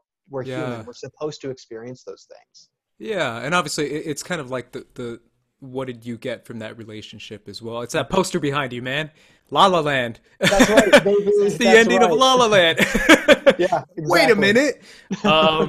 Yeah, there's definitely a lot there, and it's definitely a film that I don't know. It brought up a lot of memories, and I don't know why it slightly reminded me of a little bit of the aspects of Your Name, at least with the time and the sci-fi elements of it all. Yeah. Yeah. I actually got Eternal Sunshine tattooed at the top of my thigh, not just because I love that, not just because I love it, but because it's kind of that reminder that everything happens for a reason. Like we said, that cliche line, but it's really the truth. And I feel like that's what we learn as an audience from it. And so that's that significance of that tattoo. And it means a lot to me because I love this movie for everything that it's saying. Yeah. Absolutely. Alrighty, guys, we're going to go to break because this is going to be the eternal podcast of the Spotless Mind. Either way, guys, after the break, we're going to get into the rest of Charlie Kaufman's film, so make sure you guys stick around. This ain't funny, so don't you dare laugh. With the 4/5 divide you in half. You getting at me equals a club half. You do the math, take you out the equation. Check out this snippet from The Meaning of J.A. Bayona, where I give my infamous Jurassic World Fallen Kingdom take. Enjoy. So Jurassic World Fallen Kingdom. Coming off of The Stinkers, I was like, all right, I'm going into this. I'm going to have zero. My expectations is literally rock bottom to the floor. I expect this to suck. I'm going to hate myself for watching this. I literally just watched this movie before coming here to record this podcast. Walked out of the theater, came right here. Here's my initial thoughts, everybody. I fucking love this movie, Ace. What? I fucking love this movie. No. This might actually be, why? if not my favorite, my second favorite Jurassic Park movie. Everything. You're the one who rigged this. You lost my 8 followers, bro. You're like, yo, unfollow Ace. Unfollow Ace, bro. Just do it. He's wrong, bro. Dang, man. I genuinely want to hear why. Check out our new website on geeksofcolor.co/first-cut. to check out our reviews, our videos, and articles that pertain to everything First Cut related. Check it out. Come along, children. Now we're going to have a little music.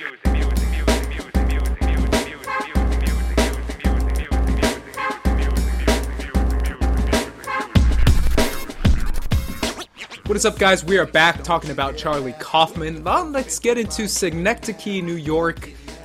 Fingers crossed I pronounced that correctly. This is a film that I think all three of you guys said that you really enjoyed. Specifically, you, RB3, you mentioned how this one was one of your favorites as well. And this was, correct me if I'm wrong, is this his first directorial debut? I believe this is his first directed film. So talk to me a little bit about that. I actually stumbled across this film. I actually didn't even know Charlie Kaufman was like a director or writer behind it. I actually just saw it pop up on one of the channels, one of the movie channels. I think it might have literally been the movie channel, actually. Actually saw it, watched it. I actually didn't see it from the beginning. I actually saw it from about like a third ways in. So the movie's about 2 hours and 4 minutes. So I think I saw like it within like the first 50, like after the first 50 minutes had passed. And, not knowing anything about it, I was just so weirded out. Like, and Philip Seymour Hoffman has always been one of my favorite actors. And I actually saw this, I had gotten to a Philip Seymour Hoffman phase like soon before he passed away. So I was going, I was watching a lot of his filmography, not knowing he was going to pass away, but just, knowing that he's he's a great actor. So that's what really drew me into it. But I was so confused because I thought I missed like some sort of time dimension or time hopping when I first saw when I missed the beginning of the movie, because they were just jumping from so much, like time after time after time. So I watched it, didn't really understand it, but I was like, man, I'm curious. I had to watch it again from the beginning. And watching it from the beginning, it became painfully obvious that this wasn't like a sci-fi movie or a fantasy movie. It's all just about the human life, the human experience, the tragedy of life and death, and the contemplation of death, and how much us as human beings are ultimately end up being scared of that, and how much from an artist's perspective, how much we spend our entire life obsessing over, for one, art itself, being an artist, creating art, how much we obsess over that over our real lives, and two, how much this particular character thinks much more about death than he does about actually living life in and of itself. And he ends up living like this really sad, miserable lifestyle throughout. I almost kind of think of that one scene from Rick and Morty when I think Morty puts on like a helmet that like shows him his entire life before his eyes, and he ends up dying like from falling from like he ends up having a bunch of like end of life, almost near life experiences, but he ends up dying from like falling off of a ladder or something like that. And it's like the most like sad, traumatic, like 4 minutes of TV, but it's all condensed into this one thing. And that's kind of what I think about this movie is how can you condense an entire person's life like within this dream realm reality within 2 hours. And I think that's where Charlie Kaufman kind of gets at. So it's really fascinating to me. Yeah, it's interesting because he has a play on time in a lot of his films. We just mentioned Eternal Sunshine and the play on time in that. And also, obviously, I'm thinking of Ending Things and a lot of his other films as well. What were your thoughts on this film, your first time you saw it, Garrett? Oh, man, I have to go back to when I watched it on Sunday. I had never seen it, so I just watched it a few days ago. I watched it with some friends, many of which loved this movie. Really? I think it's really good, but out of the three that he's done, it's my least favorite of the three. But I'm right there with you, RB3. I think the film is God bless you for watching the movie 50 minutes in. That's got to be tough. But to me, the film is that idea of stream of consciousness, memory, and recalling your entire life, moments before you die, or the last few years of your life. I think it's a very intricate movie. I think all the performances are fantastic. Philip Seymour Hoffman, rest in peace. He knocks it out of the park in this movie. He is so amazing. It's probably my favorite performance in a Kaufman movie. He's just unstoppable. So good. As far as the film goes for itself, I think I'm glad that Kaufman is able to take some of the lessons that I think that he might have learned in Eternal Sunshine as far as directing is concerned, and he's able to apply them here, because this is another film that's dealing with memory in a way that isn't linear. It's bouncing around, and again, it seems much more stream of consciousness. I noticed first time watching the film, they mentioned that it's like, I think one of the characters says it's Halloween, but then on the calendar it says it's March, and there's a lot of time differences, and it's not very specific on what exactly time of year it is, or even what year it is in general. But I think for myself, where the film falls a bit short is I think Kaufman he does a lot of explaining or just straight up telling the audience what the idea of the movie is. A lot of it comes into play when I don't remember the character's name, but Philip Seymour Hoffman's character, Caden, yes, it's a lot of it comes into play when he's directing. He's telling the actors, this is what you're feeling, aka this is what I'm feeling, this is what this moment means, this is what life means. There's this real big long monologue, kind of like I'm doing now, with a priest, and they're doing like a mock funeral. And that scene, the priest is just kind of just straight up saying, you know, it's like grabbing the camera, and he's like, hey, this is kind of what the movie is. It's the human experience. What is it about? It's about everything.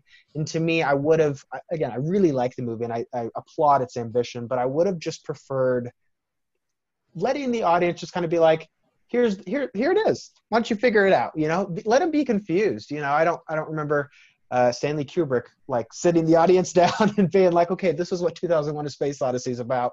He's like, all right, I'm going to plant this seed. You know, see you in 50 years when you still kind of know what the movie's about. But yeah, I applaud the audacity of this movie, but it's probably my least favorite of his directorial efforts. Yeah, it's interesting, the idea of the exposition of it all, considering that he's worked with other collaborators and this is his first time, so he made sure and got that out there to the audience. I want to frame the question to you, Sabrina. Being a Kaufman fan beforehand with his previous work, and this being his first directed film, what did you catch anything significant and different, number one? And number two, I think I asked you already if you prefer like full Kaufman directing behind the camera and writing the screenplay as well. I think in terms of the 3 films he's directed, I think this is probably the one that I like the least as well. But I don't dislike it at all. I just think that out of every single one that he's either written and directed, it's probably just the one that I connect to the least and kind of understand the least throughout the entire film for certain elements and certain aspects. Not just like the overall theme of the film, but it's kind of something that I still want to like search within it. I don't dislike this film at all. I love every single one that I've seen from him that he's worked on. I love and I enjoy a lot. So this one, I really, really like it. And I like kind of where he's going with it because, of course, again, like he's playing with memory, he's playing with the mind, he's playing with death and existentialism and art and kind of what that means to a person and if that fulfills somebody, how that all is, because he gets that MacArthur grant and he's still never fulfilled. He always wants more. He continues to want more until he creates this entire basically like scale of New York and people are just living. And this is his big, great art piece. This is his great theater piece. And he is never, ever fulfilled with it. And it's kind of, I loved a lot of the smaller aspects of kind of like that shared experience that we all have as humans, that we all go through similar things at different times. At the same time, we never know what anybody else is going through when they're going through it. Like I love that character that follows him around all throughout the beginning of the film. And then he's like, I've been with you always, like I'm always with you. And I think it's just kind of saying that like, it's an understanding of each other. This is a film that I'm still struggling to explain or still struggling to understand and explain to this day. And I feel like on multiple rewatches, because I've only seen it twice. So this is also my least watched out of all of his movies. So every time that I go through his films, I pick pieces out to try to really understand it. And this one's definitely interesting to me because like RB3 said, he's so obsessed with death. He like fears death. He has, I don't remember the exact term for it, but clearly throughout the entire film, he'll have like something on his face or like rotting teeth. He's constantly at the doctor and he's constantly worried about his health.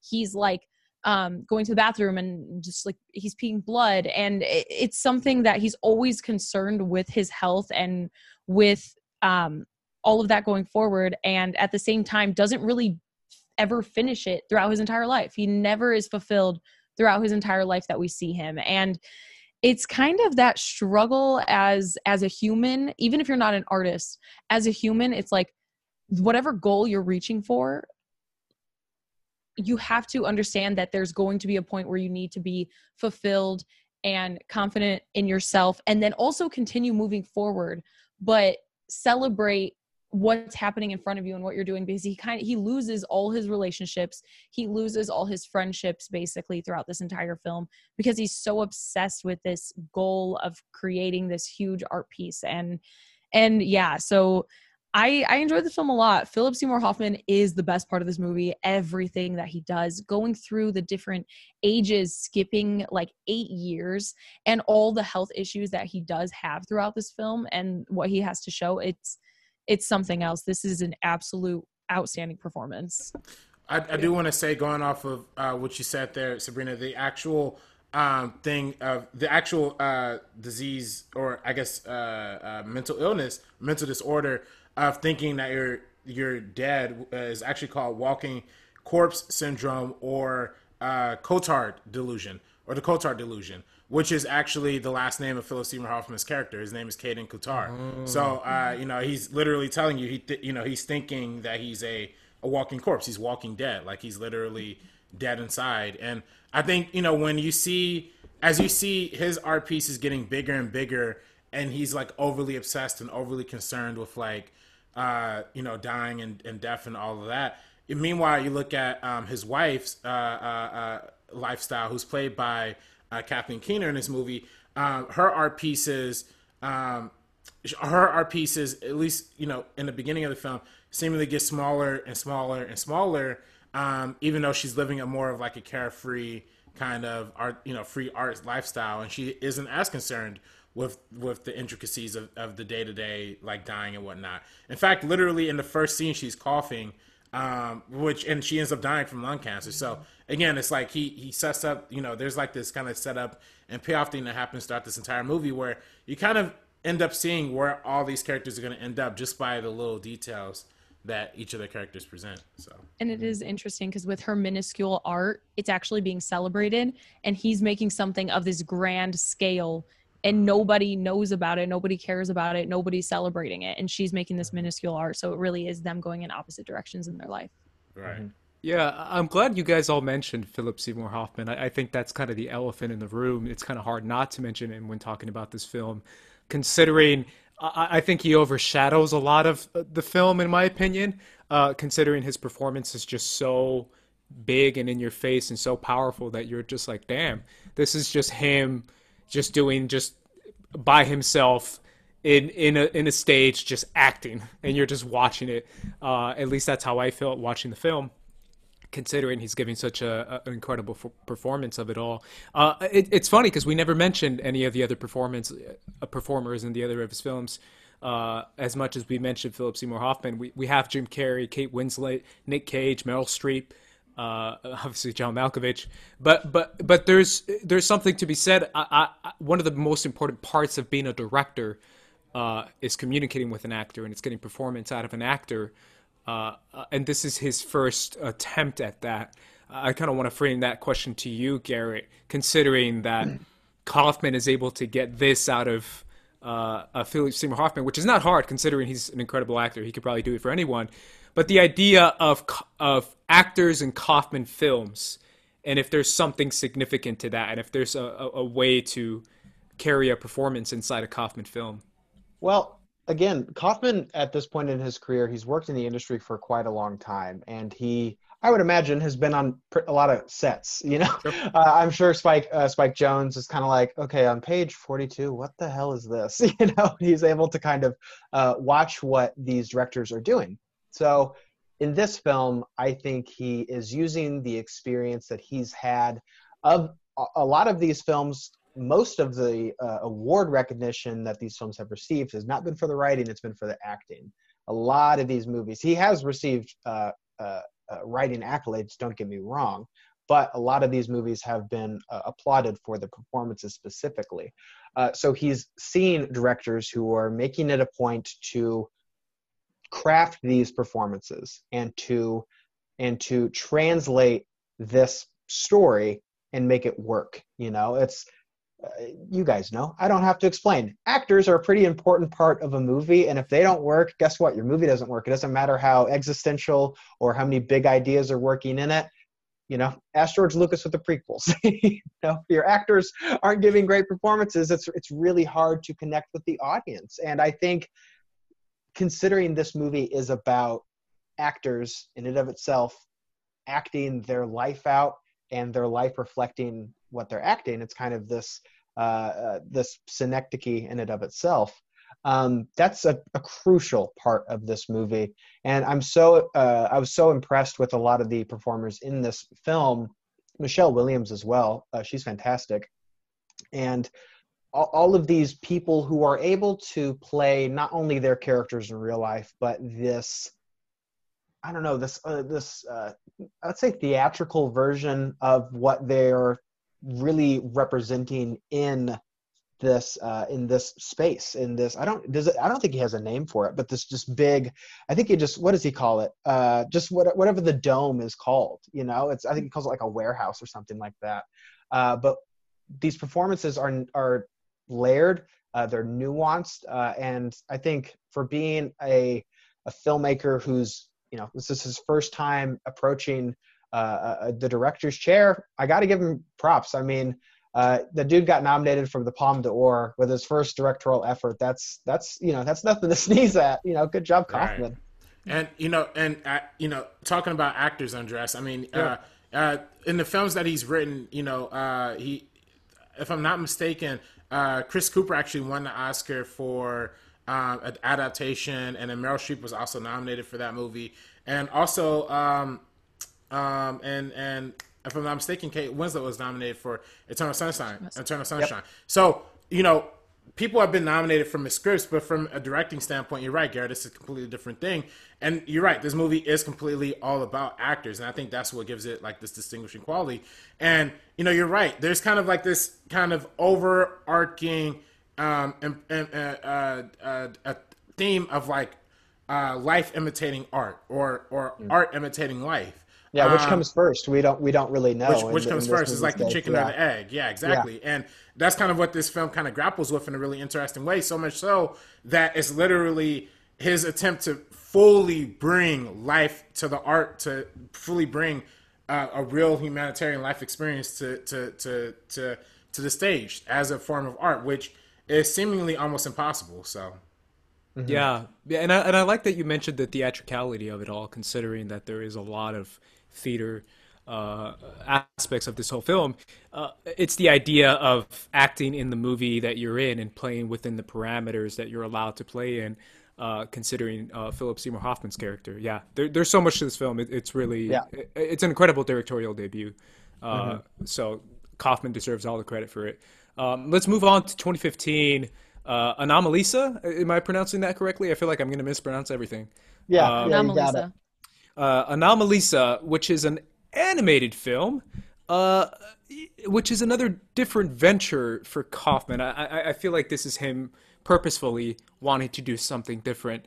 What was your first reaction? I don't know, when you guys saw Anomalisa, considering it was this animated Kaufman film. And I'll go with you, RB3, considering that you have been following Kaufman quite a bit.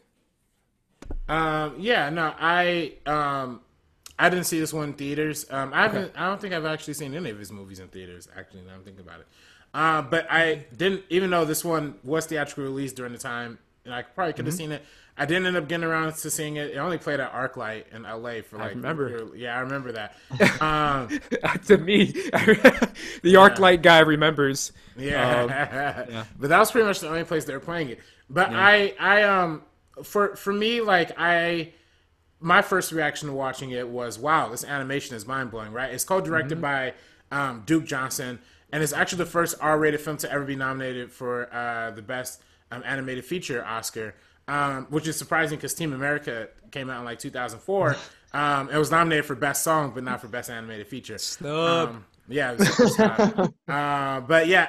But the fact... So it's really beautifully animated, and it has that kind of traditional Charlie Kaufman existentialism, super deep themes that you could kind of get behind, and it's very metaphorical and very deep on the level too, right? Like, it's all about this one person thinking he's surrounded by all the same people, and really that's just it's ultimately a reflection as to how you're living your life, how you're living society, and I feel like one theme that we haven't really touched on in Kaufman's thing is like the whole idea of like a routine, right? And like how in Synecdoche, there we go. Synecdoche, New York, how there's kind of, in the beginning opening sequence, there's kind of this collapse of time, even within the same scene, where he literally wakes up, it's like September 12th. Then he goes into the next room, it's September 18th, and then he checks the mail, or he checks the newspaper, and it's like October 11th. Like, there's kind of this collapse of time because there's like this routine that goes over and over. And that's kind of what this movie goes into, like how there's kind of like, if when you're kind of bored and kind of content with life, everything kind of looks the same except for the one person, the one thing that makes a difference. And that's what kind of true love is. I totally got all that, and I think that's all great and dandy. I personally just didn't connect with it that much. It just didn't connect with me on the same level as other Charlie Kaufman movies. I think part of it might be because they're animated figures, and I don't have as much of a human connection. It's kind of hard to have a human connection with a puppet or with a stop motion thing. But I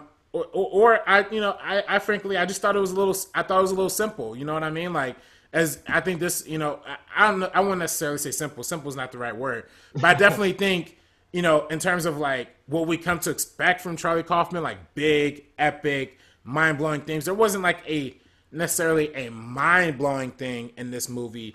There's a lot of little things that you could look at and be impressed by. You could be impressed by the animation, but there wasn't like a thing to it. So that was my only thing. So yeah, absolutely. And I feel like part of that is kind of what I was getting to way back 10 years ago when we started this podcast, when I said the idea of kind of the same thematic things as far as existentialism and time and connection, and we're all connected, and the themes that kind of hit as far as this movie goes. And then when I saw Thinking of Ending Things, I was like, oh wait, I've seen this before. But that's just me, obviously. The idea of David Thewlis being the voice and the actor in this movie, obviously we see him in I'm Thinking of Ending Things as well. Professor Lupin, put some respect on his name. Ares, God of War, Wonder Woman. Great movie, great scene. I love that scene. I don't know. But either... Man. You don't like that scene? No, let's not turn it into the Wonder Woman podcast. It's already long enough. But to answer it quickly, no, I don't. Wonder Woman theme starts playing. We're gonna get copyright struck. Great, thank you. Yeah. He was also spot on. And I was gonna say he's also great in Fargo too. Gotta shout out Fargo. He's amazing in Fargo. There you go. There you go. But Sabrina, same question that I had to RB3. Being a Kaufman fan and seeing this Kaufman animated film, I don't know what your thoughts were on this. Yeah, I have the exact opposite reaction of RB3, actually. Oh, no way. I enjoyed this kind of refreshing. It didn't need to be this whole huge, like, non-linear structure, crazy timeline, all this interesting stuff. I like that the thing that he made different was just the fact that he was using the stop motion animation. I thought that was cool. And I don't always need the story to be the most insane, crazy thing. It can be something simple. Like, I enjoy films like Patterson. And Patterson is like the most simple movie you could ever think of. And I'm not saying simple in a bad way. It's just very subtle and very light, and it's sweet and charming and deep, but it's not necessarily this big journey that we take with, like, I'm Thinking of Ending Things or with Synecdoche, New York. So with this one, I really liked the way that he kind of showed this character. I love the animation. I love him diving into those themes of like self-isolation. Every single person, I thought it was the funniest thing when it really is credited as like Tom Noonan is everyone else. It's like we have like David Thewlis and everything, and then it's just Tom Noonan, everyone else. And I love that because when I first started the film, I had no idea what to expect. I didn't see it in theaters, but I saw it a little after it was released. So I had no idea what I was going into with this one. And hearing all the same voices, I was confused for a second. I'm like, we're hearing this conversation on a plane, and I'm like, why does everyone sound the same? Like, they couldn't have gotten different voice actors. And then a few minutes into it. It was funded by a Kickstarter after all. Yeah. Exactly. Literally couldn't afford it. Like, it's just, and I had no idea that it actually was the same person at the time. I didn't know it was all Tom Noonan. And so then as it went on, I kind of understood that whole like self-isolation and being disconnected and kind of not seeing seeing everybody as the same and nobody really standing out, because it's almost like this character feels, because he is so intelligent and he is so celebrated, we get it with the two female characters kind of gushing over him the second they see him. It's almost like he feels like he's better than everybody else. That's why I don't feel bad for him. It's almost like he feels like he's above everybody else, and he's purposely isolating himself. It's not like there's a reason for this isolation. It's like that he just feels like he can't connect with anyone else, because he is so intelligent and he's just sees the world a little bit differently. And I think Kaufman himself. No, I'm kidding. Well, no, but like that's the thing. I think kind of kidding. that's exactly what it is. Sort I of think kidding. I love showing like imperfect people in film and documenting that type of thing. I want to see flaws. I want to see imperfections. And I feel like we get that with this character, which I thought was really interesting, because in the beginning, he's kind of still stuck on this woman he dated 10 years ago and hasn't even seen, but she still has the same voice as everybody else. And then he sees her and it doesn't end well in the beginning. And it's just that kind of cycle with his life, because he has himself on a certain pedestal and everybody else is just all kind of the same. In his world, he's the only one that stands out. And then I know I'm talking about this a lot. I'll finish up in a second, and then he meets the woman, and her voice is different. It stands out immediately. He gets dressed and he runs out, and he has like a great night with her, and he feels something, and then he's making all these rash decisions, saying he's going to leave his wife and he's going to leave his family. And then all these little details, the flaws that are in humans, start to come out to him. She's eating and talking at the same time. She's clanking her fork against her teeth, and he's complaining about it, and it turns him off completely from that. And then her voice starts to change the same as everybody else. It's almost like he likes that shell of what he thought she was. And then when he realizes that she's a human and that she's flawed and that she's imperfect the way that everybody else is, he doesn't like her as much. So I actually consider him not to be a villain, but not to be like a protagonist that we celebrate. I kind of consider this character to be like kind of the example of someone who does self-isolate and kind of is completely disconnected from everyone, and just like the horrors of growing older and living life that way.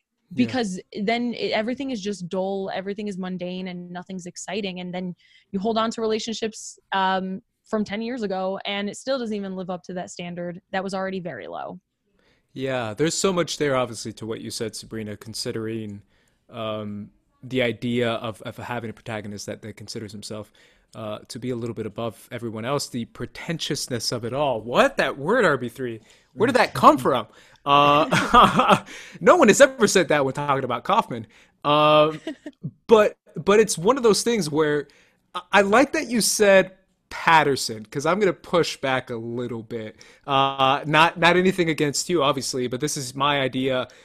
As far as subtlety, I never feel like, maybe I'm wrong, I don't think any Kaufman film is subtle at all, versus something like a Patterson that is subtle, or something like other films that I feel like can say and communicate these messages of existentialism, of relationships, and are actually doing it very subtly without actually explaining it to you, like we got, like we mentioned in Synecdoche of New York, where they're actually saying stuff and it's not very subtle, versus something like a Patterson that is. I don't think any Kaufman film has that. And maybe I'm sorry, Sabrina, I'm not. You're just like, I'm gonna kill you, bro. No. That's the thing. It's the funniest thing that I said Patterson. I still stand by it, that this is his. I just use that as an example of like a subtle film, a subtle story that's being told with profound meaning, but in an easier way to digest. And that's what I think about this one. I think this is the most subtle Kaufman can ever be, and I it's think a stop motion crazy film, and everyone's Tom Noonan basically, except for two characters, and then one becomes Tom Noonan again. So I think with this one, I think at the end of his filmography, at the end of his career, way into the future, I still think this is probably going to be the most subtle he can ever get. I don't think we'll ever see him be like subtle ever, but this is something where I didn't think it's not this big bombastic story that needs to be told with different timelines and everything like that. The only thing that's weird is the animation, and the stop motion is unique. And then the fact that everybody's Tom Noonan, that's something that's interesting. Obviously, Garrett, I'm assuming you're ready to just jump on me and correct me on everything I said. But the idea of taking these thematic elements of what Kaufman likes to talk about humanity, insecurities, existentialism, kind of what we've been through before, and do it in a way that isn't subtle, that is very upfront, that is kind of in your face. It still can be confusing, but it's not. It's using film to its full extent. It's not necessarily pulling back and being quiet. He's not a quiet filmmaker. Yeah, I mean, you look at something like Synecdoche, New York, in the scale of that film, not only thematically, but practically. Like, what is the story? What is the story within the film? It's massive. Thematically, it's also massive. It's this man's entire life, entire adult life, I should say. And in regards to Patterson, I think the scale of this film, I think, is more comparable to Patterson. But this film's scale compared to Synecdoche, it's literally smaller, because they're dolls and they're figurines, and you don't have this hangar filled with an entire city. But Patterson's telling, great movie. I think we all agree, Patterson, great movie. Patterson's great. But the scope of that story is small, and it's intimate, and it's about a man. So that's where I can see the similarities between this and Patterson. But I think what I admire about this movie, and RB3 said he didn't fully accept the reduction of scale. I think it's a really great pivot for Kaufman, because even with something like Eternal Sunshine, you're dealing with these huge themes, these really heavy themes of love and memory and legacy and art and all of these things. And then now I think Kaufman is saying, like, okay, well, I've taught you these lessons. Now, how can you apply it practically? And I think this character, you're exactly right, Sabrina. It's a cautionary tale. You're not supposed to root for this guy. This is somebody who sees a lot of his interactions as he works in sales. He sees these people as a transaction. He's not making genuine connections with these people. They're all very superficial. He's a salesman. He's pretty arrogant. He's self-inflated. I wonder if a little bit of that is Kaufman kind of poking fun at himself. He's like, hey, I'm the big Hollywood guy now. Got a lot of Oscars under my arms, Yeah, oh, you're so talented. Yeah, I know. I'm the troubled artist, I have to wonder if he is saying something like that. But once David Thewlis's character is able to connect with Jennifer Jason Leigh's character, he's able to see something that, maybe not in her, but is missing in himself. But once he realizes that she's not able to fulfill that, because, spoiler alert, nobody's able to fulfill that. You got to work that stuff out. You got to work that stuff out yourself, dog. I think it is a completely a cautionary tale. It's using the tools that in the lessons that we've learned from prior Kaufman movies, and saying, like, okay, well, this is how you do it practically. Here's a much smaller, more focused story. Still got that weird, bizarre, zany Kaufman flavor, which I really like. It wouldn't be a Kaufman movie without it. But it seems more practical, and it seems more relatable, even if these characters are animated and completely fabricated. By the way, did you guys know that sex scene took 6 months to animate? 6 months. That's crazy. That's totally worth it. Totally. Speaking of Oscar nominated. Speaking of right. World Police, it's like the second best sex scene from Puppets. But yeah, absolutely. Let's finish up real quick with I'm thinking of ending things. Obviously, us three got to talk about it quite a bit. So I want to toss it to you, Garrett. Your thoughts on this film? I push back a little bit on the whole idea of it being like widely celebrated, because I still don't know. I don't think it is. I think a few critics. Critically, people do enjoy it. Yeah, a lot of his films are. Sure, but I think I read a few. I read a few critics that were kind of pushing back on it. And maybe that's just of course. There's always I'll cut you off here. I don't give a shit what anybody thinks about this movie. This movie is awesome. I stopped doing reviews on my YouTube channel, and I've kind of transitioned into video essays. But man, if I had the opportunity to review this movie, it would just be me gushing about it for like 25 minutes. I had this weird sense of clarity watching this movie, and I feel like everything just fit. And I got it, and I felt like Kaufman was there being like, hey, this is what I was thinking. And I was like, yeah, I'm with you, Chuck. I was just completely blown away by this movie. All the characters, the twist that it takes. And it reminded me in a weird way of like Psycho. You know, you think you're following a specific character, and then the movie has this twist, and the perspective changes, and who you think you're following might not even be a real person. You know, are we spoiling the movie? I think we're spoiling it, right? Yeah, 100%. Yeah, this person doesn't have a name. In the credits, they're listed as like Lucy, Lucia, and like different spellings of Lucia. You know, there's not a specific. They're just a young girl, and maybe they're going to school for poetry, or maybe they're going to school for art, or maybe they're going to school for this. They're just a shadow of a person. They even talk about that, just being a shadow. This idea of, I've been talking about Kaufman's movies being in conversation with one another. I think a lot of these movies are mourning a sense of life. I think this movie specifically is mourning the possibilities of what your life could have been, and mourning the opportunities that you missed out on, the love that you didn't get to have, and the life that you didn't get to live. And I think Eternal Sunshine is the mourning of what was. I lived this, and how is it impacting my life? I think Synecdoche and that are a little bit more in step, to where it's like, I think Synecdoche is a little more grand, where you're thinking about your life, you're reflecting on everything that you've gone through, all the relationships and the connections and the mistakes that you made. How do you deal with that? This is also about growing old and reflecting on things that you didn't get to experience. I think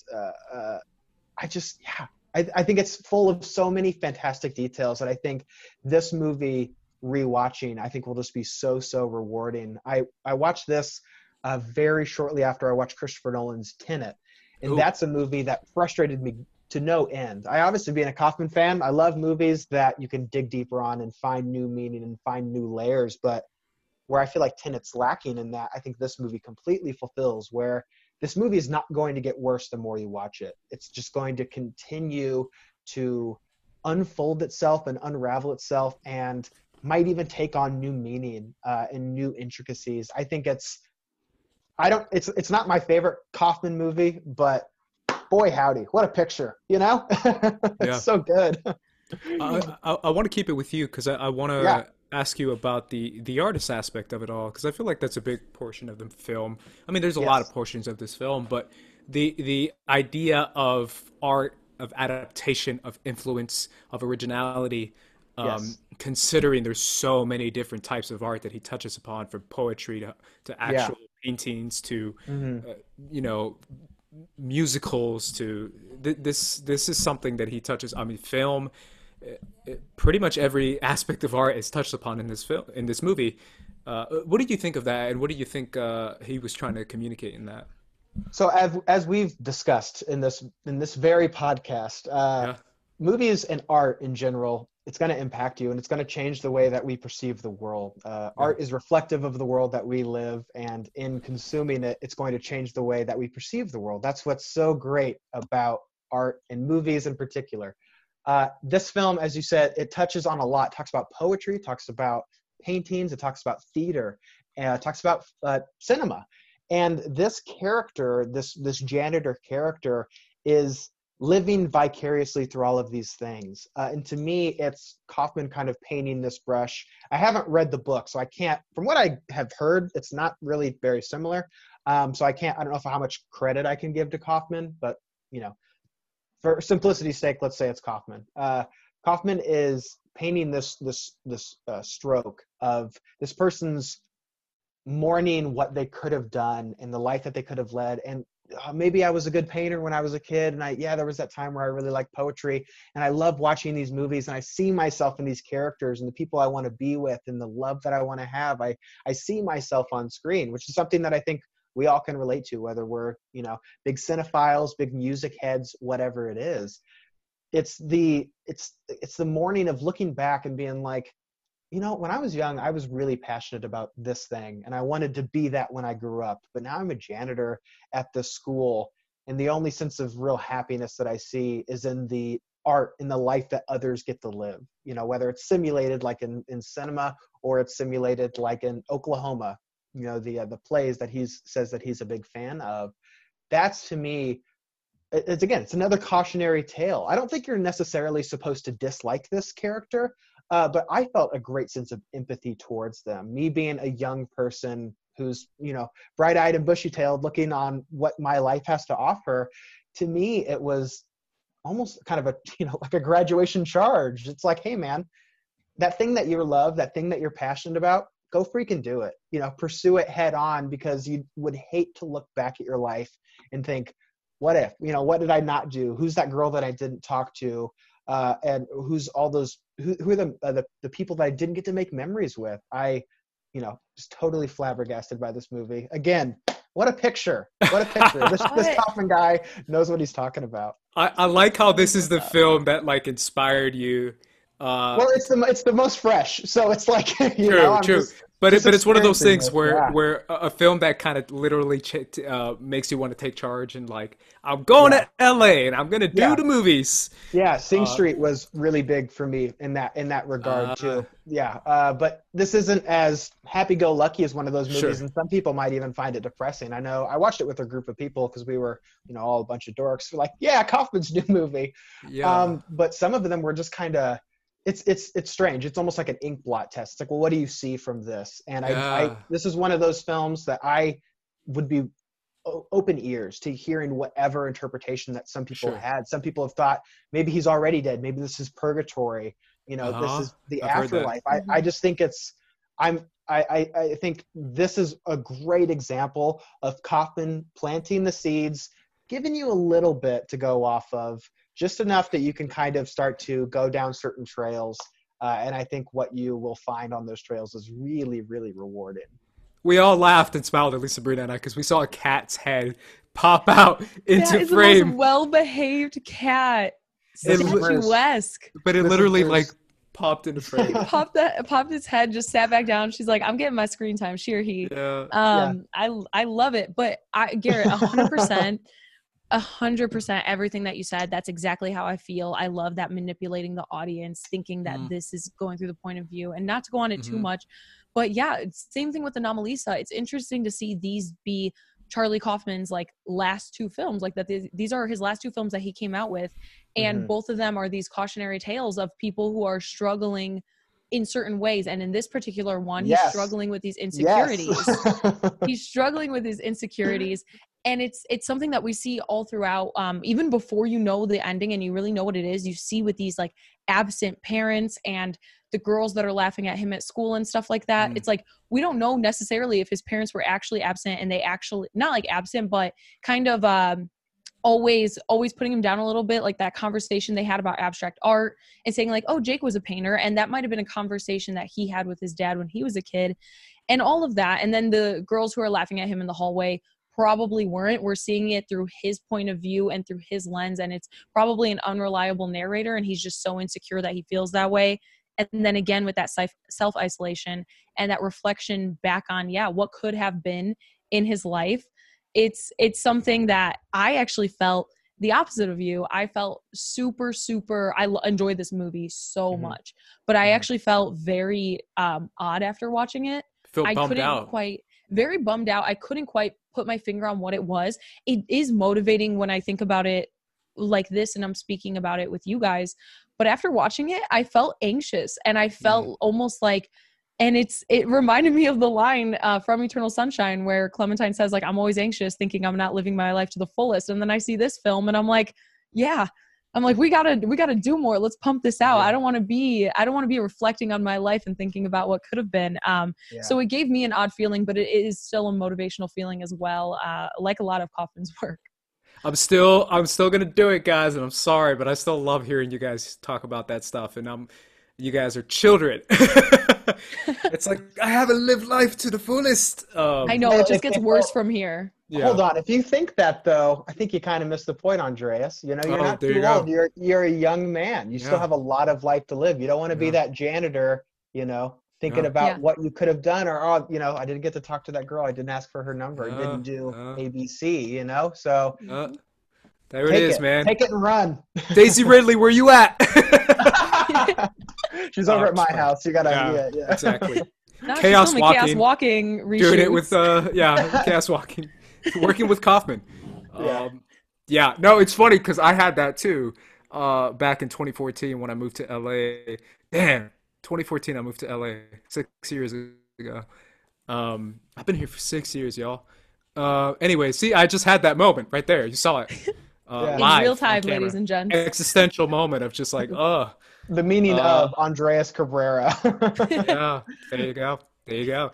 But my film that did it, I think a lot of people was 2016. I've talked to a ton of people that moved to LA because of La La Land.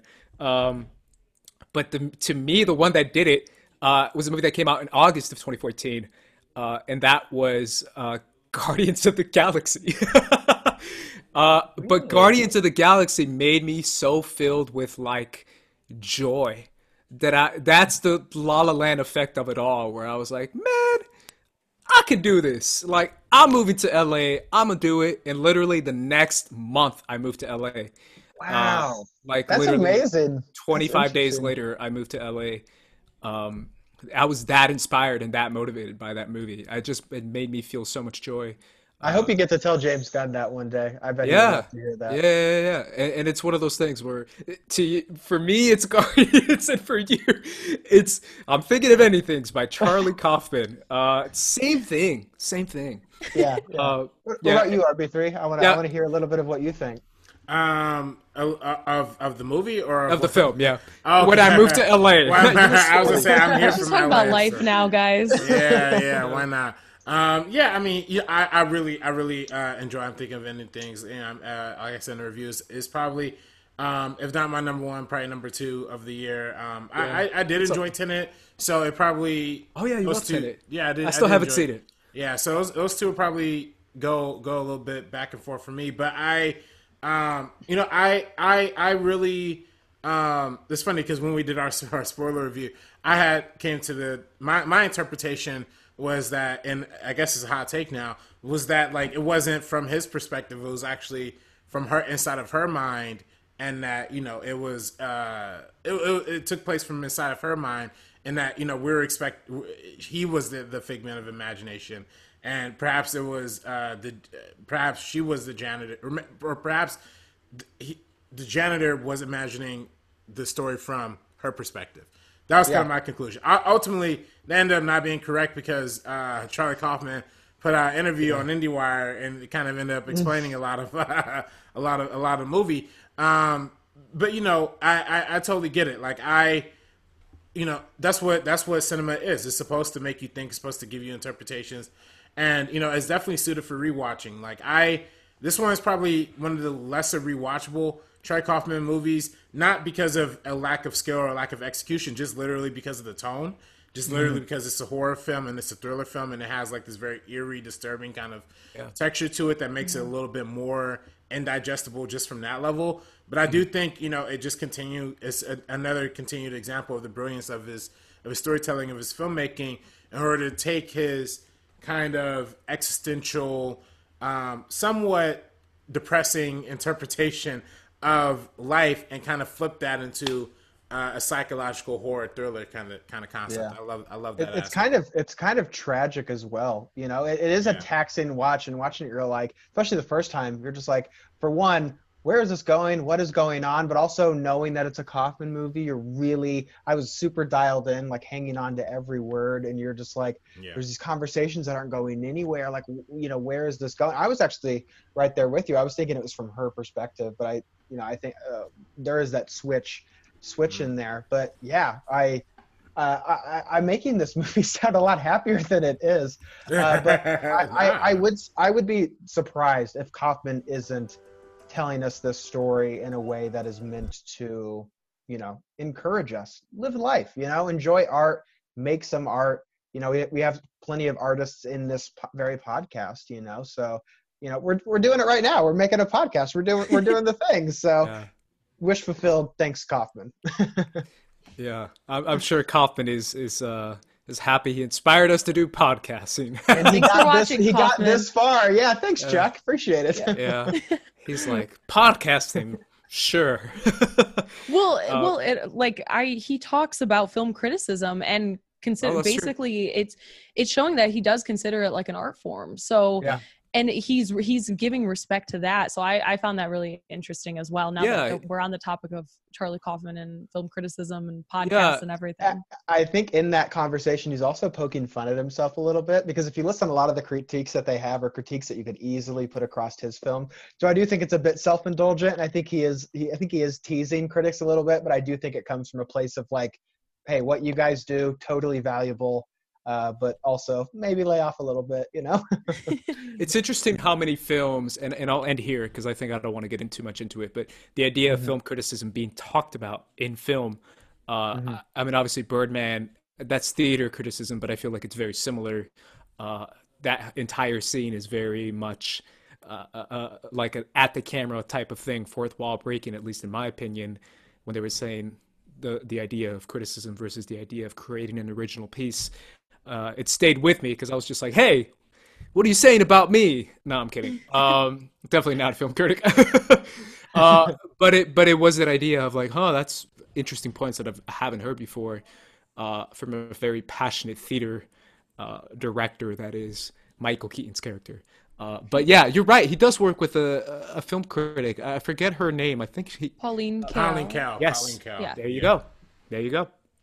And that's the thing. I think he's doing it in a respectful way, because what I see criticism as, I think criticism is necessary for evolving any kind of art form or any kind of craft in any way, because it opens up discussion about what it is that we're seeing. If we didn't have criticism, we wouldn't have all these people making videos explaining things and talking about what this film in particular even means, or a bunch of other films that we see Ending Explains, or like reviews that go into detail, and we wouldn't be celebrating this work in that way and having those kind of discussions. So that's why I think criticism is an art form in itself. Make sure you guys like and subscribe. Yeah, I mean, I can reviews. Yeah, it's interesting because I'm kind of on the opposite spectrum of it all, Sabrina, where I hate those videos. Well, I'm not talking about just like Ending Explained and stuff, but it's opening up that discussion about what we saw. Yeah, discussion in video essays and stuff like that I love, because I feel like that's more of a love letter. But I feel like film criticism has turned into how many bad things you can point out inside a film to make yourself look cool. Or Ding. How many or how many things you can say to kind of pull something down. I don't know. I just feel like discourse has been a lot of benefits. It's what we talked about with Lindsay Ellis when she was on here. The idea of what has evolved with film criticism, considering everything is now online, and that a lot of it is more YouTube centered than anything else, and the YouTube algorithm itself promotes negativity and being a little bit more pessimistic and just saying something is bad and putting like this is real bad in the title of your video. Let me stop right here, because I did talk, and wait, we're just gonna go to a 3-hour podcast. But, yes, okay, we are. Let me just say this. Yes. I did it. I broke the 3 hours. Yeah. It's almost midnight where you're at too. I'm so sorry. But we did talk. It's totally fine. We did talk to Jeremy Scott of CinemaSins, right? And we kind of talked about like that kind of negativity that's in the film space, right? And you got to think about it. This not the negativity, and he made a great point, which I never thought about. Negativity is not necessarily a new thing in Hollywood, right? Like when Michael Keaton was first announced as Batman, all they did was write letters about to Warner Brothers about how much they hated it. And when the example that Jeremy brought up was in Star Trek 2, when the rumor came out that they were going to kill off Spock, there was mad fans who wrote letters to the studio back then. So like, it's definitely the negativity and the pessimism have always been there in the fandom. The difference is now is that the internet makes it so much more accessible, whereas in the past you couldn't see who wrote letters and whatever happened. Now you can actually literally see that stuff in comment sections. You can literally see that stuff in all across the board. So I've seen accounts that are just like this. It's every video is like, this movie is bad, literally in the title. Click here. And that's something that I find interesting. But negativity is definitely not a new idea. I worked a senior project last year, put 90 hours into this thing, but it was talking about film criticism and there you go. The bilateral Rotten Tomatoes system. And is that damaging? I talked to Jacqueline Colt. You say it is? Yeah. I talked to Jacqueline Coley, editor at Rotten Tomatoes. I talked to Leonard Maltin. He's been in it for a long time, way before Rotten Tomatoes. Talked to people like Dan Murrell, just people who are in the business and kind of got their input on it. Obviously, it's quite an extensive project. I don't have to get into it, but the short answer is it's complicated. Yeah, it's complicated because I do feel like you can't just say this has been going on forever and be like, it's going on forever. Just the internet. The internet is exponential. Like the internet has amplified it times 100. Like you can't just. I don't know if it amplified it. The population goes up. Like there's going to definitely be more of something. If my cousin's cousin writes a letter to Batman because he hates Michael Keaton, I didn't hear about it. I didn't know about it. But if I go online and my other cousin goes online, like online atmosphere is different. But that doesn't mean it's not there. We went through the exact same thing. We're all fighting now. But what I'm saying is, guys, I'm saying, calm down, kids. Yeah. You have the talking stick, so you go. That's not how we do it here on First Go. We just yell. Yeah. It's the perfect example. Michael Keaton, Batman, Robert Pattinson, Batman. Both of them, people had negative stuff to say about it. Those kind of people gathered as a community to kind of go against Robert Pattinson.